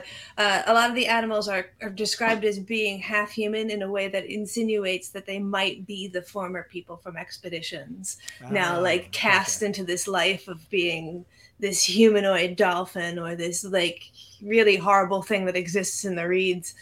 But so the book is, the film is feminist. We feel like, it's got an all female cast. They're all scientists, but like they're all scientists in the book. What if I told you in the book, first of all, the scientist earns her right to be there. She doesn't just volunteer because her husband was there, and she's tested. She volunteers. She goes in. She knows exactly what she's doing, and she doesn't go in to go after him. They have a terrible marriage. They don't love each other, and she says many times that her impetus to go in is not to find out what happened to him, but to find out about the void. And in the movie, it feels like we keep coming back to what happened to Oscar Isaac's character. It's really important to keep having these scenes because he's a great actor, and Alex Garland works with him, and it makes sense with this story. But what if I told you there was a version of this story where that is completely not important, and it feels a little bit more feminist, and it feels a little bit more like, oh yeah, this feels more human, if anything. But that's more academic, and as of course, it's more cerebral. Of course. Yeah. We don't like that in our action movies, KT. We don't like that. No, and we have a lead male, and we've paid for him, so let's get some scenes. Yeah, let's get Poe Dameron and Princess Leia's mom, and you will never hear me say less Oscar Isaac either. So like, if you're gonna get one dude, and he's shirtless through most of his appearances. But he feels very superficial though throughout. Like they do a lot to show you Natalie Portman's character, like Lena, right? Like you know a lot about her motivation. Mm-hmm. You know that she, she loved her husband, but that's almost incidental. She's curious. She's she wants to study the cellular part of this, and just happens to line up exactly with what her specialty is. But you feel like you know a lot about her, and she's kind of a fierce character. I don't feel like you know a lot about like Oscar Isaac, besides the fact that he was in the military and like. Was her like dumb It's kind of fucking dumb, like bimbo kind of husband. Like, oh, absolutely. I think he's definitely given more agency in the book than in the movie. Yeah, like he just does this thing. And multiple times in the movie she says, like, I just want to be where he is. I just want to know what happened to him. And it's like, is that a good motivation? I mean, but then again, of course, all of the characters are flawed and they have that self-destruction thing. So that could be purposely what Alex Garland was going for. Well, I feel like, so I feel like her character has got that, but I don't think any of the rest of them do. You know, I mean, Jennifer Jason Leigh especially, like, it's sort of like, I think our character's, probably the one that's like, wow, I wish I actually knew a little more about that character. But, and then... It does feel like she kind of has this feeling, but like, so she finally goes in because she has cancer and she knows she's going to die. She doesn't really go in with the rest of the group, letting them know the level to which she doesn't expect to come back. No, not at all. But she doesn't feel like she needs sinister. To. Well, sure.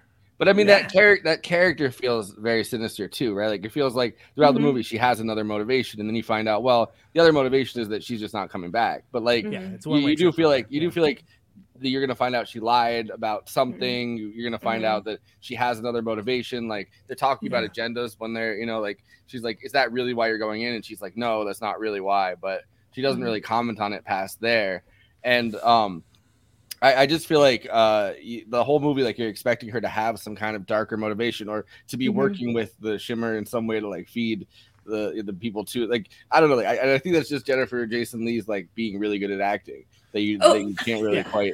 And you're picking up on what the character was in the book. All of those things that you said you felt, those are true. The psychiatrist uses hypnosis to be sinister and is working with the Southern Reach government. Like, these are all of these there's nothing more sinister than hypnosis given by a psychiatrist. To make them do stuff. Can I refer to you to our song "Criminal Hypnosis" on Adult Prom, available now, neutronfriends.bandcamp.com. Thank you. So yeah, I definitely think that would come through in even this version of the character. And he's gone.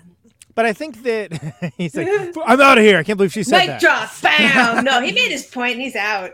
No, but it's also like, what I like about it is that it doesn't feel the need to make a big deal of it either. Like she can be complicated. Like, we wouldn't think twice as a society, not that as a society we're thinking about Annihilation the movie, but we wouldn't think twice about like if it was like, who would be the Jennifer Jason Leigh stand-in? Kurt Russell, right? We wouldn't even think twice about like her being kind of like a hard case and sort of like not really like sharing or divulging anything and having her own agenda. It would sort of be like, oh, that guy's a dick, and I like it. I think it's refreshing. I think it's refreshing that it wasn't the focus either. I also think that not everyone gets a full story, and that's fine because when you give everyone a full story, again, caveat, I did not read the book, but like it just feels like there was too much plot from when I look at like you look at something like what makes a good screenplay, right? It's like that's a lot of plot, and if you're gonna do that, cool, but that's a very different kind of movie. And I think he was very much going for a vibe movie, and that's where the stalker comparisons come in. I think charitably, because look, if someone's like, hey, this is like a cross between like RoboCop and like this Ingmar Bergman movie, I'm gonna be like, great, that sounds awesome. It's like a product for me. I'm totally down.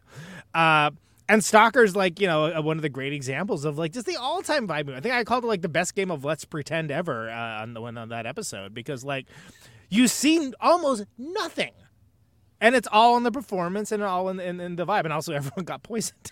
It's definitely got a Waiting for Godot vibe. Like there's a version of it that could easily be theatrical. Absolutely. I don't want to discredit or feel like I'm saying this isn't a good movie. I'm just saying like there are definitely levels to which you're going to pick up on what was left from the original. It's hard to frame this in a question of, is this a really feminist movie, when I feel like so much of the main character's impetus is to find out what happened to her husband. I don't think it's a feminist movie. I think it's just I think it just has a mostly female cast that has agency. And it passes It's the an action Bechdel test. It does. It certainly does, yes. And with an action, like to go back to what you said, not every character can have a backstory. With an action movie, you're gonna have your red shirts. You're gonna have your people that die really. And the book does this too. The book has characters that are like, yeah, they fucking died right away. I don't want to learn shit about them. So yeah, I definitely think you give them that's just enough too to care. Like I'm a week away from retiring, and that's like, sure. Exactly. I'm about to be a granddad. Yeah. Well, yeah, and that's guy I mentioned her name earlier, Tuva Novotny's character, Cass. That's like her whole deal, right? It's just like she's basically there to be like, well, actually, like the whole thing, like talking about, Tessa Thompson's character, like that everyone's got like that's as much backstory as you get. Is there's a whole like world behind each one of these women, as there is with everyone, and that the Natalie Portman character is so kind of caught up in like what she's seeing. She's only like kind of seeing the surface level on it, and that's about as far as it goes with it. And the rest of it's like, cool. Here comes the alligator. Here comes the bear. Here comes. Yeah. It's still ultimately a movie, yeah. Yeah, and I think it gives you just enough that when you think about, okay, why was Tessa Thompson's character cutting herself, right? Well, she's like trying to like feel something, right? Okay, well that's interesting because if you think about how she reacts, like when they see the incredible topiary of the humans, and it'd be like, oh well, it's this is human genomic material, and this like and that like makes you sort of re-examine everything you've been seeing so far, because you've been looking at it as like, this is just a pure invasive entity that's like, why is it doing these things, and then it's like, oh no, this is something entirely different. And that's the first step towards like when you get to the twinning scene and you see like the harrowing kind of like, especially if you don't know what's going on, that whole scene of like the double eventually like taking on her form when she touched her and puts the phosphorus grenade in the hand. Like, it's crazy because you're like, again, it almost would be like if it was just flat out attacking her, it would almost be like comforting. Yeah, because you can understand that. And I think to speak again to the great sound design, did anybody clock how silent the whole scene is? Like maybe 3 or 5 minutes long, and it's silent with a couple of like strings or key bits, but there's no dialogue. Like times, like it sounds like a job I would want to do to score this movie. By the way, they also have like that cool ocular. It like looks at her first, and you get to see her through the oculus of this alien, whatever it is, and then it takes the form of a humanoid, which would imply that's not even like the form. It's not like it's not running around with that form, right? Like that's just kind of the form that it's in the process of building up, and whatever it's doing with the genes, the DNA, and combining everything together within the shimmer, like it's in the process of kind of almost like downloading the image of her, and which goes like a lot quicker when she actually makes like flesh to whatever contact with it, right? But like just contact. Yeah, but just like the thing where like she's trying to get out and it pins her up against the door, crazy, right? Yeah. Like that's a crazy scene because like what's happening? There's some palpably good body acting in that scene. Yeah. Yes. No, it's like what I think people try to get out of stuff like interpretive dance and things like that. Yes. And it's KT, I don't know if you were on when we were talking about this. It's the same it's the same actress from Ex Machina. It's the same Sonoya Mizuno. She's in Devs too. She's like almost all of Alex Garland's thing because the only there's only one woman in Men, which is the point. And I can't believe they added a woman to Men.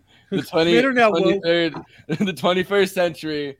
Everything's gone woke. They've added a woman to Men now. Well.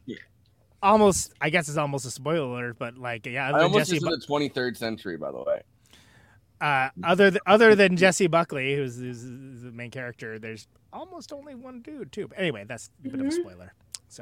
So this is one last clip. This is talking about shooting Area X and the Shimmer and how they decided to shoot it in. It's so funny that it's England. Like, I don't know. There's just something so funny about being like, we need to like. Northern Florida. We need to recreate our own Florida. You know what we should do? We could go to England, and then I swear to God, no, it's coastal Maine. Yeah, exactly. Well, no, what makes it also funny is that Jeff Vandermeer was like, wow, it looks just like North Florida. Like, I got the vibes for the whole movie, and it's like, but it's England. 3, 2, 1, up.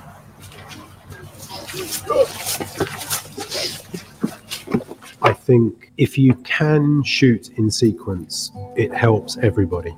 You keep a different kind of track of the story and where characters are within the story and where you are within the story and where your colleagues are within the story. I sometimes think that the biggest issues on film sets often reduce to communication, and on the films I work on, there is a very open level of communication. There's a lot of talk between all the departments, and hierarchy structures are very deliberately broken down, and it's a collective. And that could make things rather kind of messy, potentially, and complicated and unfocused.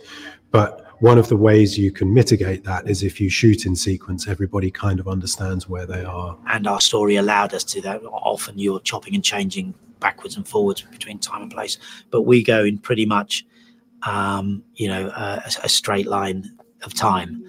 And it has so many advantages in the production of the film, in the design process. But I think in the drama, for the actors, for the people making it, it's so much easier to progress, one step at a time. And if we all start to believe, this is our general mantra for us in design as well, if we believe what's on screen and we believe that, then that translates straight to the actors, and that will translate to the audience, hopefully. So I think many crews would love to do it in order, but it's not always possible. We thought a little bit, very, very briefly, about shooting in Louisiana for the landscape, but it turned out there were many, very, very solid reasons why it made sense to shoot in the UK. 54 Alpha, take 4. Thank you, Joe. So we are standing at entering the swamp in America, although we're actually in Windsor in England, don't tell anyone. So Windsor Great Park is part of the Crown Estate. Windsor Castle is only a couple of miles down the road. That's where the Queen lives. So effectively we're in her back garden.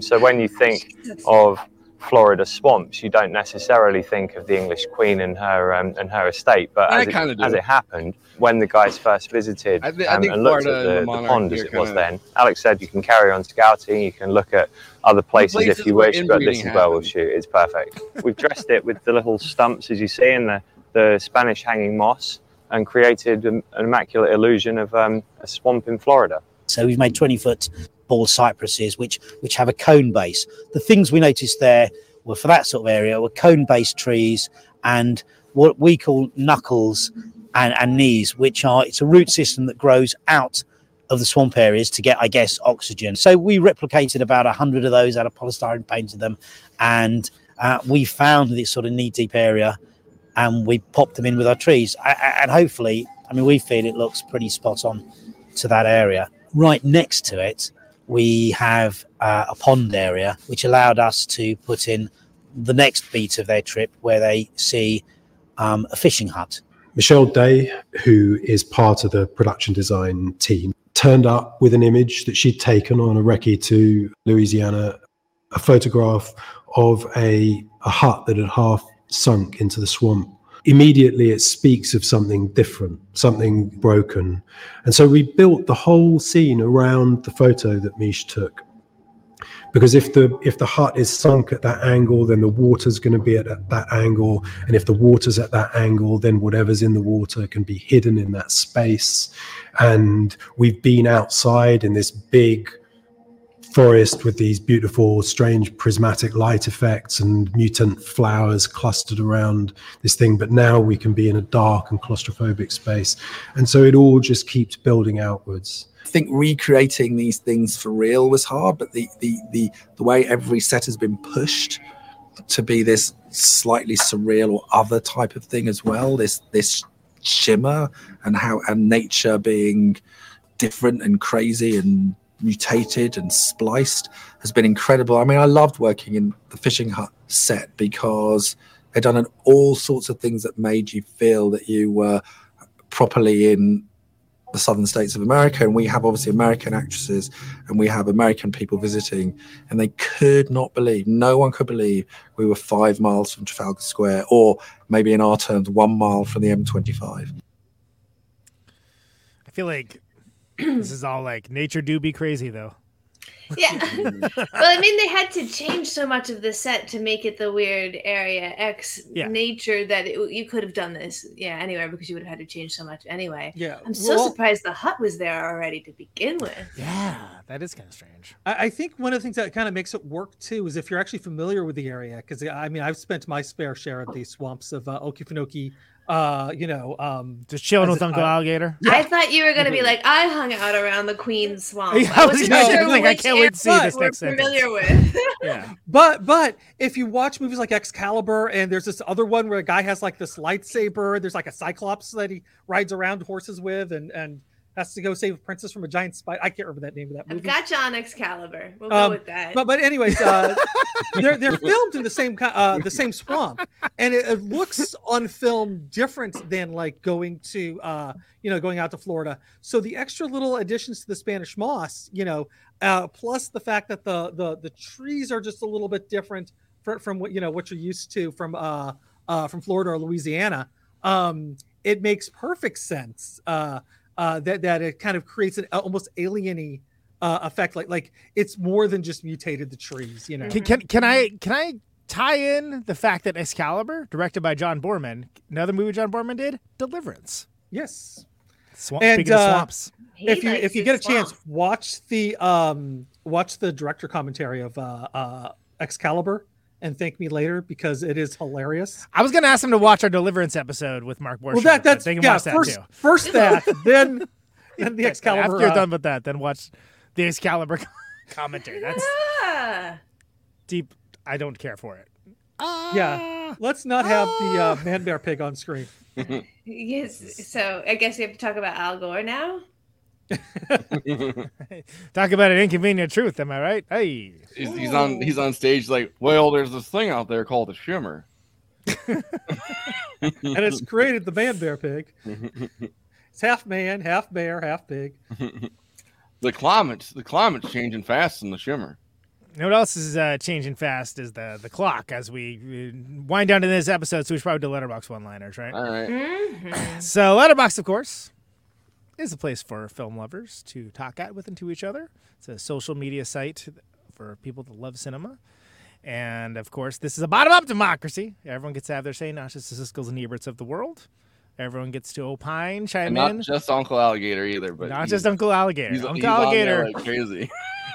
I bet there's like a million Twitter clones. There's probably a Letterboxd clone that's literally just Uncle Alligator's thoughts. But I don't know. I've always had like the thought, like the second you make a joke or something, like a Twitter account pops up, like that's like a clone future or whatever. You're like Uncle Alligator, and then there's like 6 of them.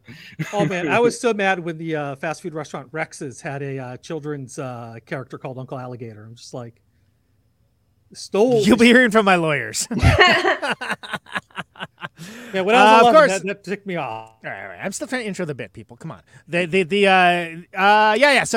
gets to have their say, right? Everyone gets to have their say. That's the point of it. It's a nice resource for that. Resource for other things, keeping track of movies you want to see. Look, there's some Saul Bass thing that I forgot I put on my watch list forever ago that Andy referenced earlier in the group chat. I'm like, oh yeah, I should check that out.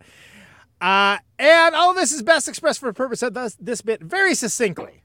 You don't want to do like super long form where everyone's like ADD riddled and everything. So these are the Letterboxd one-liners that we were going to react to, as we always do, on this show, Movie Night Extravaganza, for the film Annihilation. Let's go. They really just left their bags everywhere. Whatever happened to the fucking carry out? Like you bring it in. You carry it out, you know what I mean? Yeah. Leave only footsteps, take only memories. It's still a state park. It's still a national park. That's great. I didn't notice that. That's a real apt thing to say. Ideal shroom location. No, contradict that. Horrible shroom location. Regular forest will look like this. Do not go. That's like the first time I ever took shrooms with a friend. He was watching Fantastic Beasts and like where to find them. This is no. What if it would probably just look like a regular forest if you took shrooms there. This sucks. It's just the forest. They're like everything's changing. You're like, no, it's No. not. It isn't. Everything looks exactly the fucking same. It's boring. Dude. These shrooms aren't even working, man. Padme Amidala takes peyote. You know what I like. What I like is that a lot of these that I pull too, I was like, some of the funniest ones are like no likes or like 2 likes. You know, it's like that's one of the things I like about this bit. We get to showcase, you know, lost gems. Padme Amidala takes peyote. That's the worst Vice show. Oh my god, Padme Amidala takes peyote. Didn't even make it a season. The fuck did I just watch? Hell yes. That before, like the first time I watched it the other day, like it was during the day, and I was like, I wasn't capable of paying attention as much as I wanted to, and that's how I felt at the end of it. I was like, this is like somebody made a horror movie about what happens when you stare at a kaleidoscope for too long. Like that's I feel like this could also be a review of Stalker. Oh yeah, absolutely. That's 100%. Yeah. Couples have become weird ass hybrids of an alien force and themselves together stay together. Well, sometimes you see these couples and like they spend too much time together. They're morphing into like, you know, one person. Like it's almost like they're mutating. You know what I mean? Like This is a good question. At the end, do you perceive like his eyes glow and we know he's not him? Her eyes glow. What do you think that means? she's been changed by the genetic damage she's gotten is still the same, right? Like, and I was reading somebody else talking about the ending or whatever, and they were like, they made the point that like everybody that's been in there kind of you're like a soup of a person, right? Like you're parts of everyone and everything that have been in there too. So when your eyes glow, it's like the eyes of everybody else too. Like you leave the shimmer with everybody else kind of in you. Which you know, it's like an alien gangbang. So you do stay together. Yeah. I mean, they're going to stay together in that cell because they're definitely not getting out of that military quarantine. That's true. So, you know, I guess it's a good Well, I ending mean, for you them. know, until Annihilation 2. It's annihilated. Electric Nile Blue. Yes. This is the film equivalent of trying to sleep on ecstasy. Dude, yes. Actually, I don't know if you've ever tried to do that, but you literally can't, and your body still feels the full effect of the fucking ecstasy, and everything kind of everything feels like it's buzzing, like while you're trying to sleep. Like, don't try to sleep on ecstasy. This is that. Yeah. This is that. I was walking down the street the other day, and I heard dance music. Just all of a sudden, I turned to my wife and I go, "Is that dance music, or is the E finally kicking in?" It's been like a decade and it finally kicks in. You're like, oh, fuck. It's like, oh. They weren't talking. They're talking about slow release. They weren't kidding. I like spooky shit. I like weird mindfuck shit. And I like boing noises. This is cinema. Boing, boing, boing, If you're in it for boing noises, sign up. Peak boing Yo, noises. but this movie versus All Quiet on the Western Front. No, that's Annihilation. You all the really way. want No, but some I'm noises. saying You in should terms watch of the Western. I'm saying in terms of the boing noises. Yeah. This one, I like the boing boing boing boing. Now, not only does it have the boing noises, but it uses monochrome better. Yes. Much like trying to sleep on ecstasy, there's just too many boing noises. That's Matt McKenzie. He's a friend of mine on Letterboxd. So there you go. Follow him. Me and 7 other people like that one. Noises from this movie live in my head rent free. The craziest one is when she's staring into the Oculus, and we're looking back out at her from the Oculus, which is an insane fucking shot. There's a couple seconds where we're inside of the fucking Oculus thing, looking up at Natalie Portman. Which, if I wasn't an Oculus thing, you know, you could do worse. You could do a lot just worse, like we're inside the alligator right now. Right, exactly. Yeah, I like that shot. Well, that shot foreshadows, I feel like. I'm doing this bit from inside the alligator. Yeah. That's the British albino alligator. So really, it is like a member of the royal family.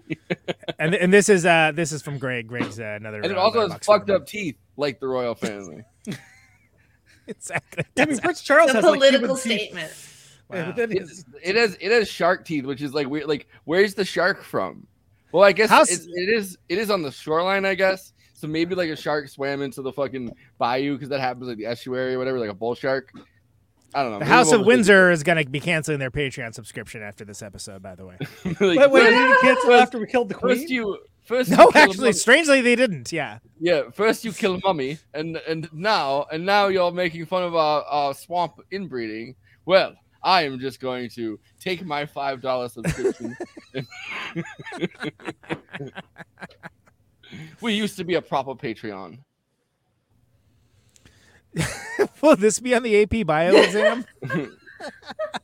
I mean, Hawk's genes. Well, she's like, this is the Hawk's gene, and it's the one that it's the one that shapes your whole body. Which I like. The science in this is apparently immaculate, which is kind of insane.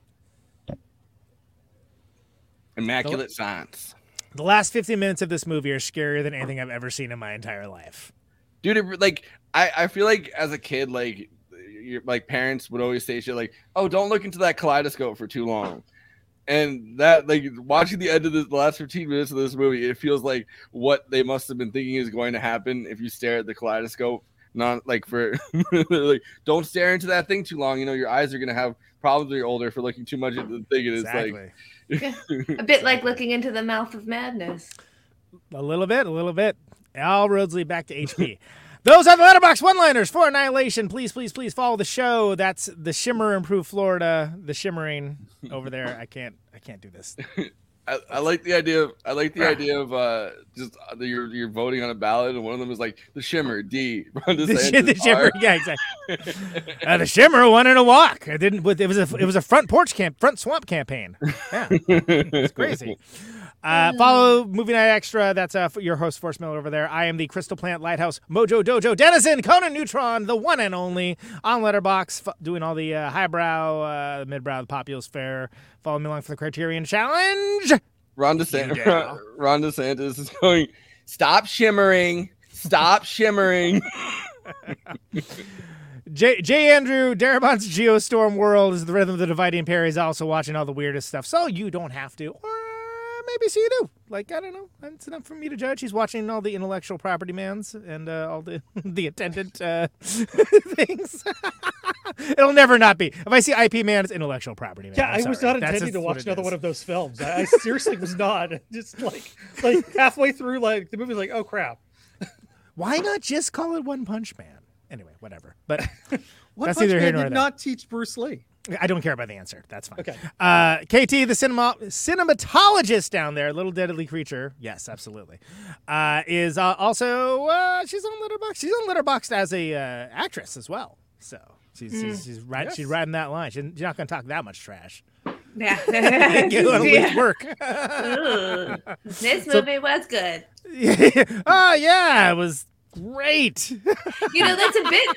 If you look at Jeff Vandermeer's response to the adaptation of his film, he kind of has a certain air of that, like, I like when people pay me money for my books, and I am not going to say anything bad to anyone on camera about anything. Yeah. He's not going to Stephen King it.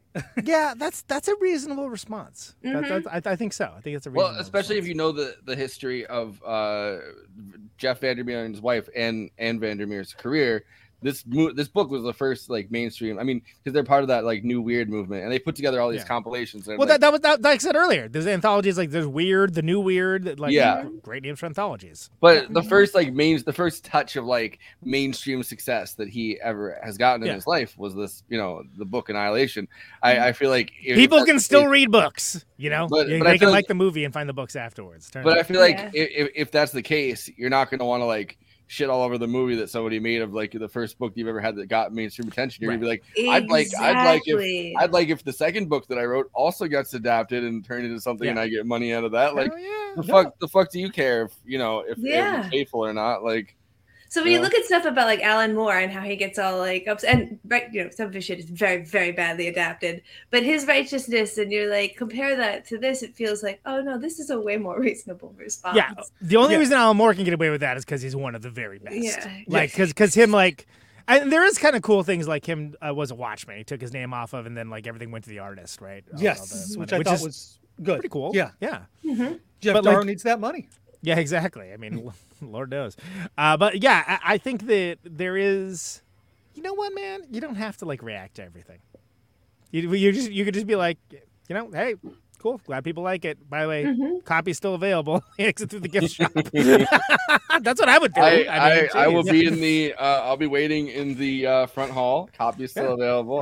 They'll be signed if you feel so inclined. Surprise! If you liked this movie, there's a whole story unrelated that you can read and be enticed by as well. You can also do it like Neil Gaiman. Alex Garland's Fever Dream. Well, you can read about my fever dream here. Right, exactly. The OG fever dream. When Neverwhere premiered in the United States, I was actually at the very first showing. Neil Gaiman introduced himself, and he shat all over the movie, the miniseries, because it looks terrible, and you can see that. And he's a lot more diplomatic in any of his recorded interviews about the thing, but he was so full of vitriol. And it actually makes perfect sense if you've ever read the novel of Neverwhere.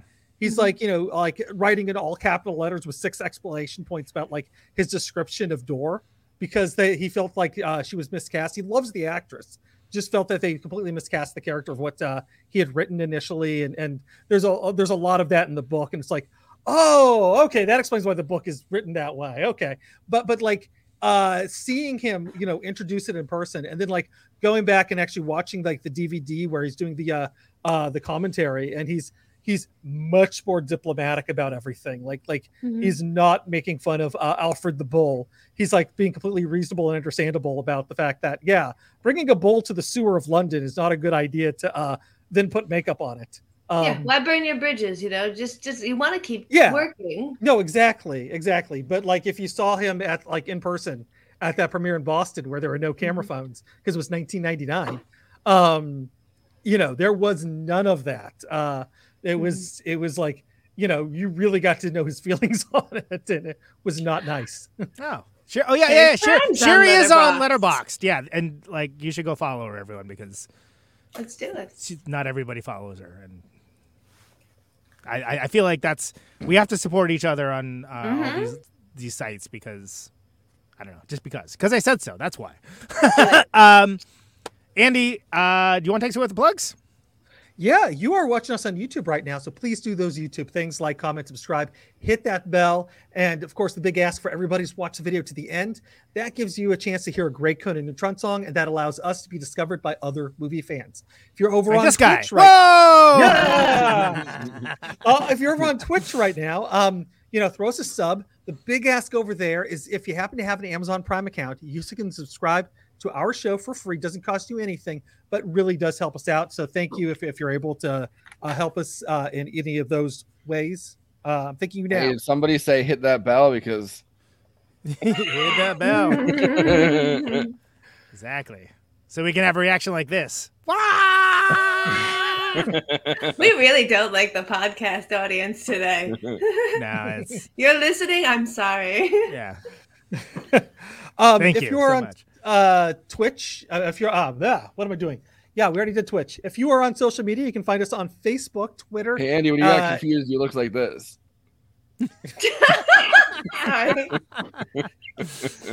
It's the monkey always throwing me off. But yeah, you can find us on Twitter or X now, whatever the hell they call that. A Blue Sky, Instagram, and of course Facebook. So please find us over there. You can get previews of art. You can see on occasion.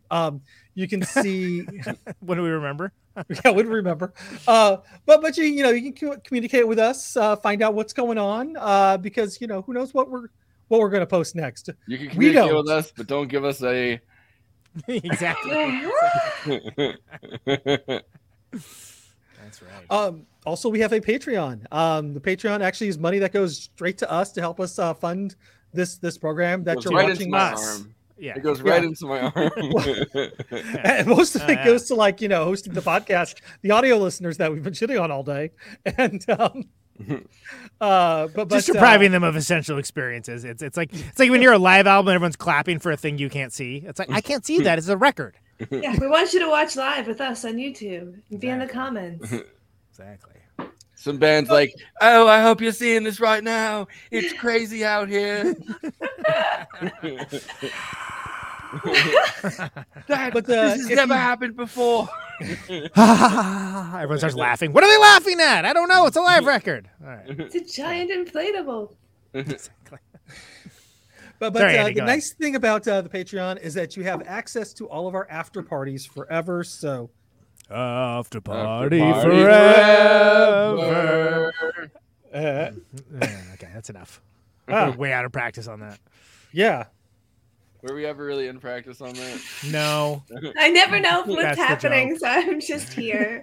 we need to do band rehearsal to get the after party. Yes. yeah. Conan's got the little like yeah. Get the right 1, 2, 3, 4. With Christina not here tonight, we hope she joins us next time. But sadly, she wasn't able to be here. But I do want to shout out. She does have her Patreon, so if you want to see more Christina, go over there. Support. She's got Christina. a Kofi Anon. She doesn't have a Patreon. Right? I thought she got Is her it Patreon Patreon still? back. Oh, I don't know. She could be. She put up her Patreon.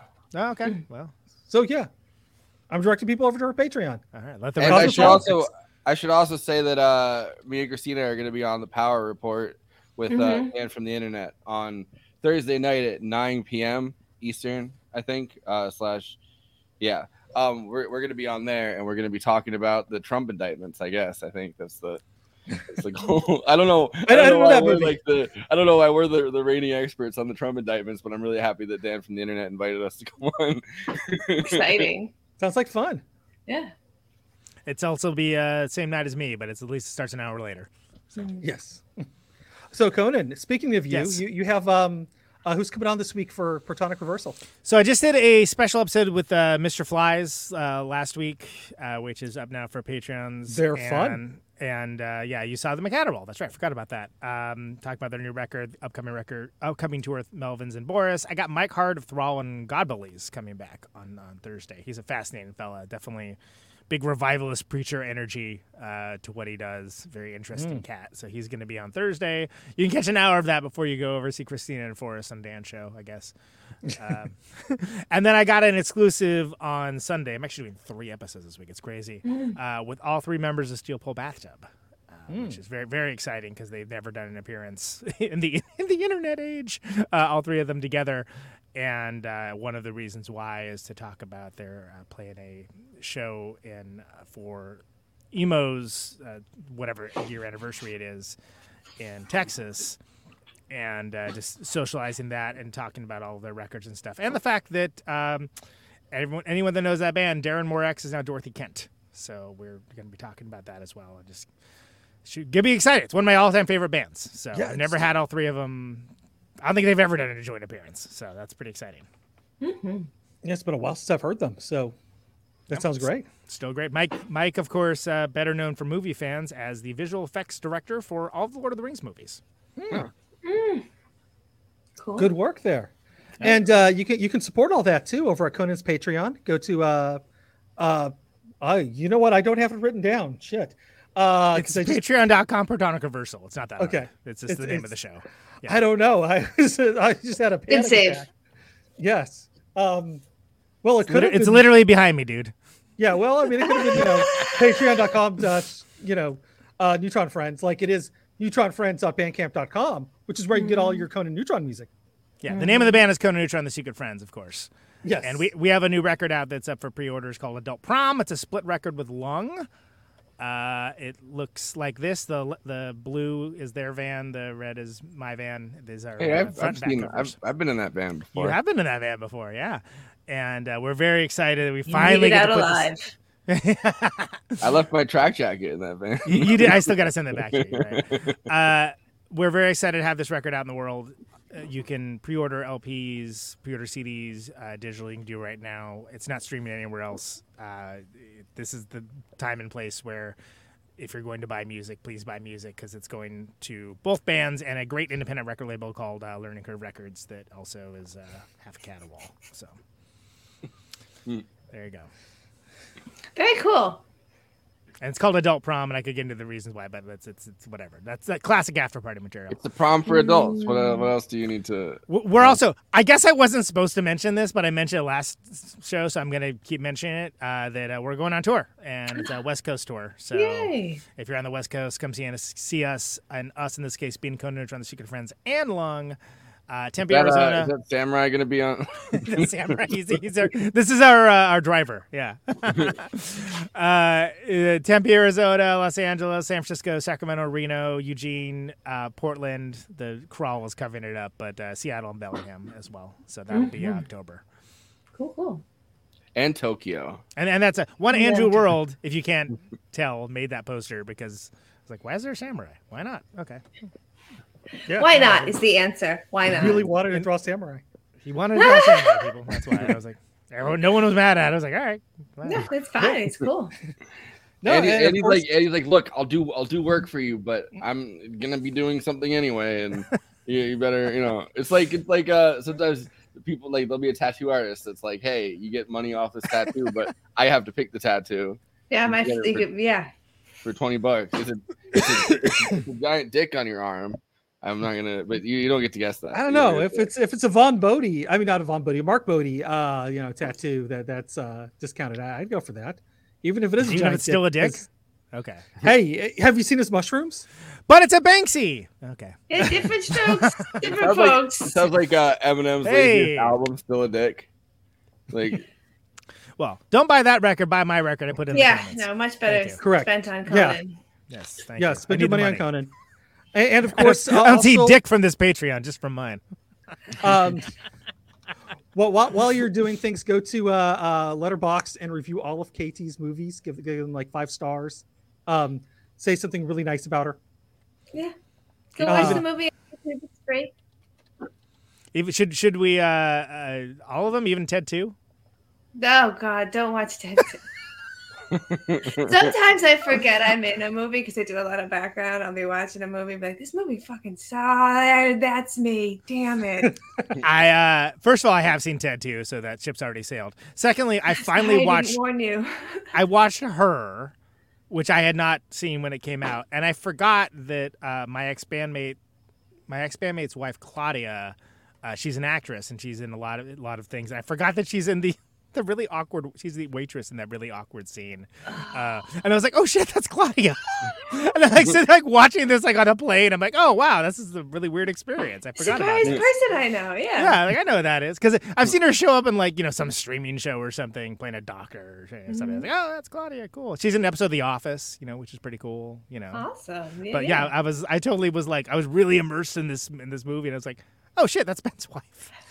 That's wild because it's been so long, because that movie came out so long ago. I heard about it when she did it, and then it was like that was like 10 years ago or something. I just never watched it for some reason.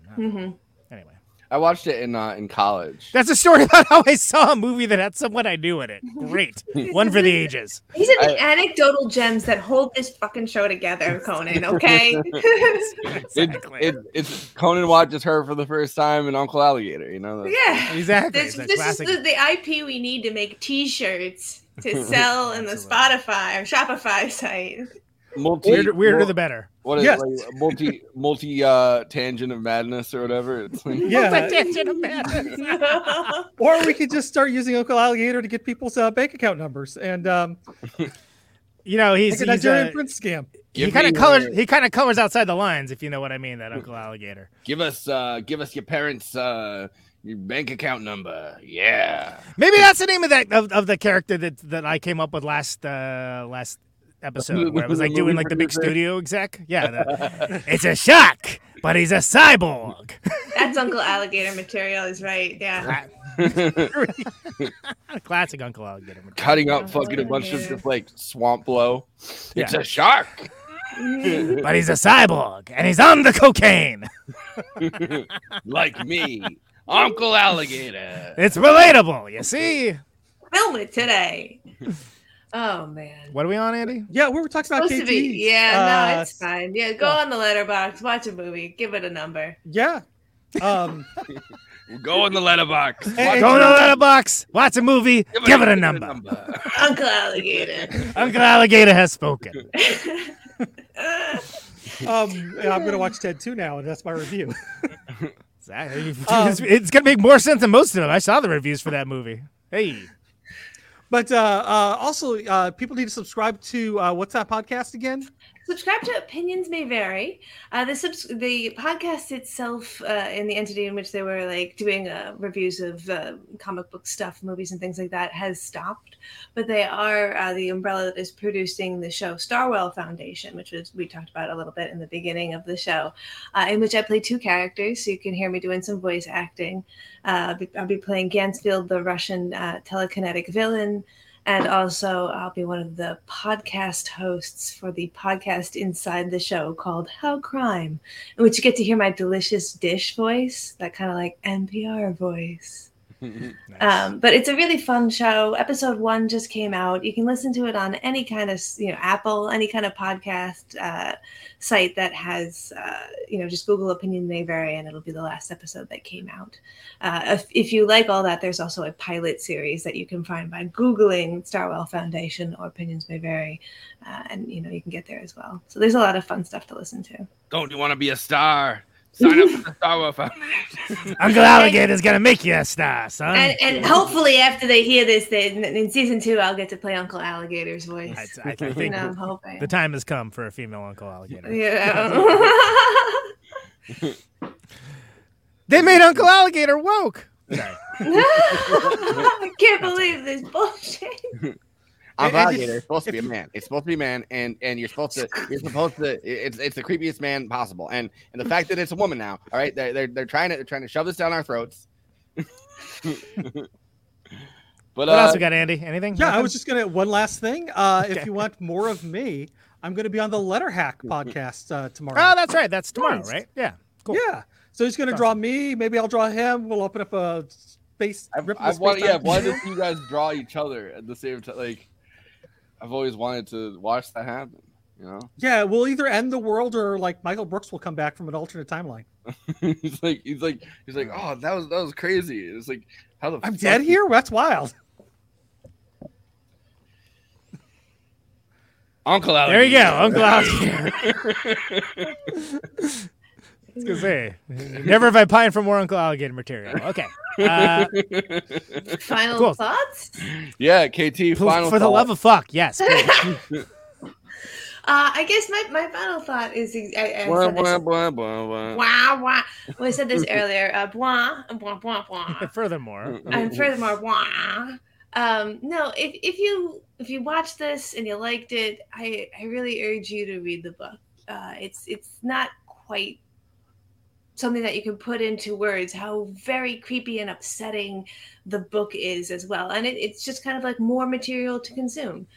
If you're one of those people where it's like one or the other, this is a very rare occasion in which I will honestly say, read the book, don't see the movie. Because I do earnestly feel like the book is tangibly better. But watch the movie, then read the book. Just get more media in your life. There you go. Get more media in your life. You want more media? I got it in spades, kid. You're capitalist in a society. Consume your medium today. Exactly. Uncle Alligator has spoken. We got to make them buy Barbies. How do we get them? How do we make them buy Barbies? We got to make a movie about Barbies. We need to be cool. All the kids need to be vibing on it, whatever that means. No cap. No cap. All right. Conan, final thoughts. Yeah, this is low-key Alex Garland's Stalker, Aliens, Jurassic Park, and The Abyss mashup. And if you sounds like that's for you, then dive in. I really enjoyed it. I think the visuals are very breathtaking. I think it's some great performances here. The last 20, 25 minutes are just insane, and I mean that as a compliment. I don't think it's the kind of movie for everybody, but I appreciate the huge swings it took. I think it's very bold and beautiful. There's a few tropes, but the world building is so intense, vital, and interesting, and you just rarely see that in films like this. And the moodiness is something to behold as well. And I think it's a genuinely unique and interesting film, and I shouldn't have waited so long to watch it the first time, but that second watch I actually appreciated it even more. So it holds up for repeat viewings for me. Word. Andy, final thoughts. I'm glad that this is the less horny version of Phase 4, because Phase 4, I think the ants are narrating it, and they're like, yeah, these people are going to bang and create the new humans that are going to populate the Earth. So sorry to ruin the end of that movie, but... A spoiler alert, damn it, no! Spoiler alert for a completely unrelated movie. But however, these people are gonna bang and they're gonna create the new human. They ain't see, but they're horny. They're all horned up. There is a I wasn't even listening. Is that what the plot of it is? I don't care, by the way. But no, there's a lot of like yes, there's Stalker, Jurassic Park. But phase 4, I think right. It's the fourth phase. You ask where the first three? Shut up, they're banging. Nobody cares. I don't even think they cover that in the narration. Oh, okay. Well, let the record show. ... I know. I may have to rewatch the movie because it's been a little while. This sounds like something that's like the Jonathan Siegel movie, Jonathan Living Seagull, where it's all footage of seagulls, but that it's narrated over as if they have a consciousness. Is that what you're describing? No. They let Saul Bass. The famous graphic designer who did like all the Hitchcock title sequences and posters. Yeah. Hitchcock, that was a filmmaker. Let me tell you. They let him direct a movie, and the movie that he directed. I was on the cocaine at the time. I don't understand why I did it either. Came down to Earth and made ants super smart that then manipulated the DNA of humans. Oh, and the whole thing is about the trap of trying to capture the two humans that were going to be the new Adam and Eve. Like Uncle Alligator. Okay, so your final thoughts are about a totally unrelated movie. Got it. But yeah, I'm just saying it's a less horny version. Second week in a row. Yeah. So, if you watched that movie and you're like, damn it, I wish I could get this movie, but without all the ant horniness, then you should see Annihilation. There you go. Problem solved. Yes. Everyone's a winner, baby. Yeah. The ants are Somebody horny. out Even there the is uncles like, aren't feeling it. You know what? I can't show this to my kids, all this ant horniness. I feel like it's too much. I mean, it's rated PG, but it's just ant horniness all the time.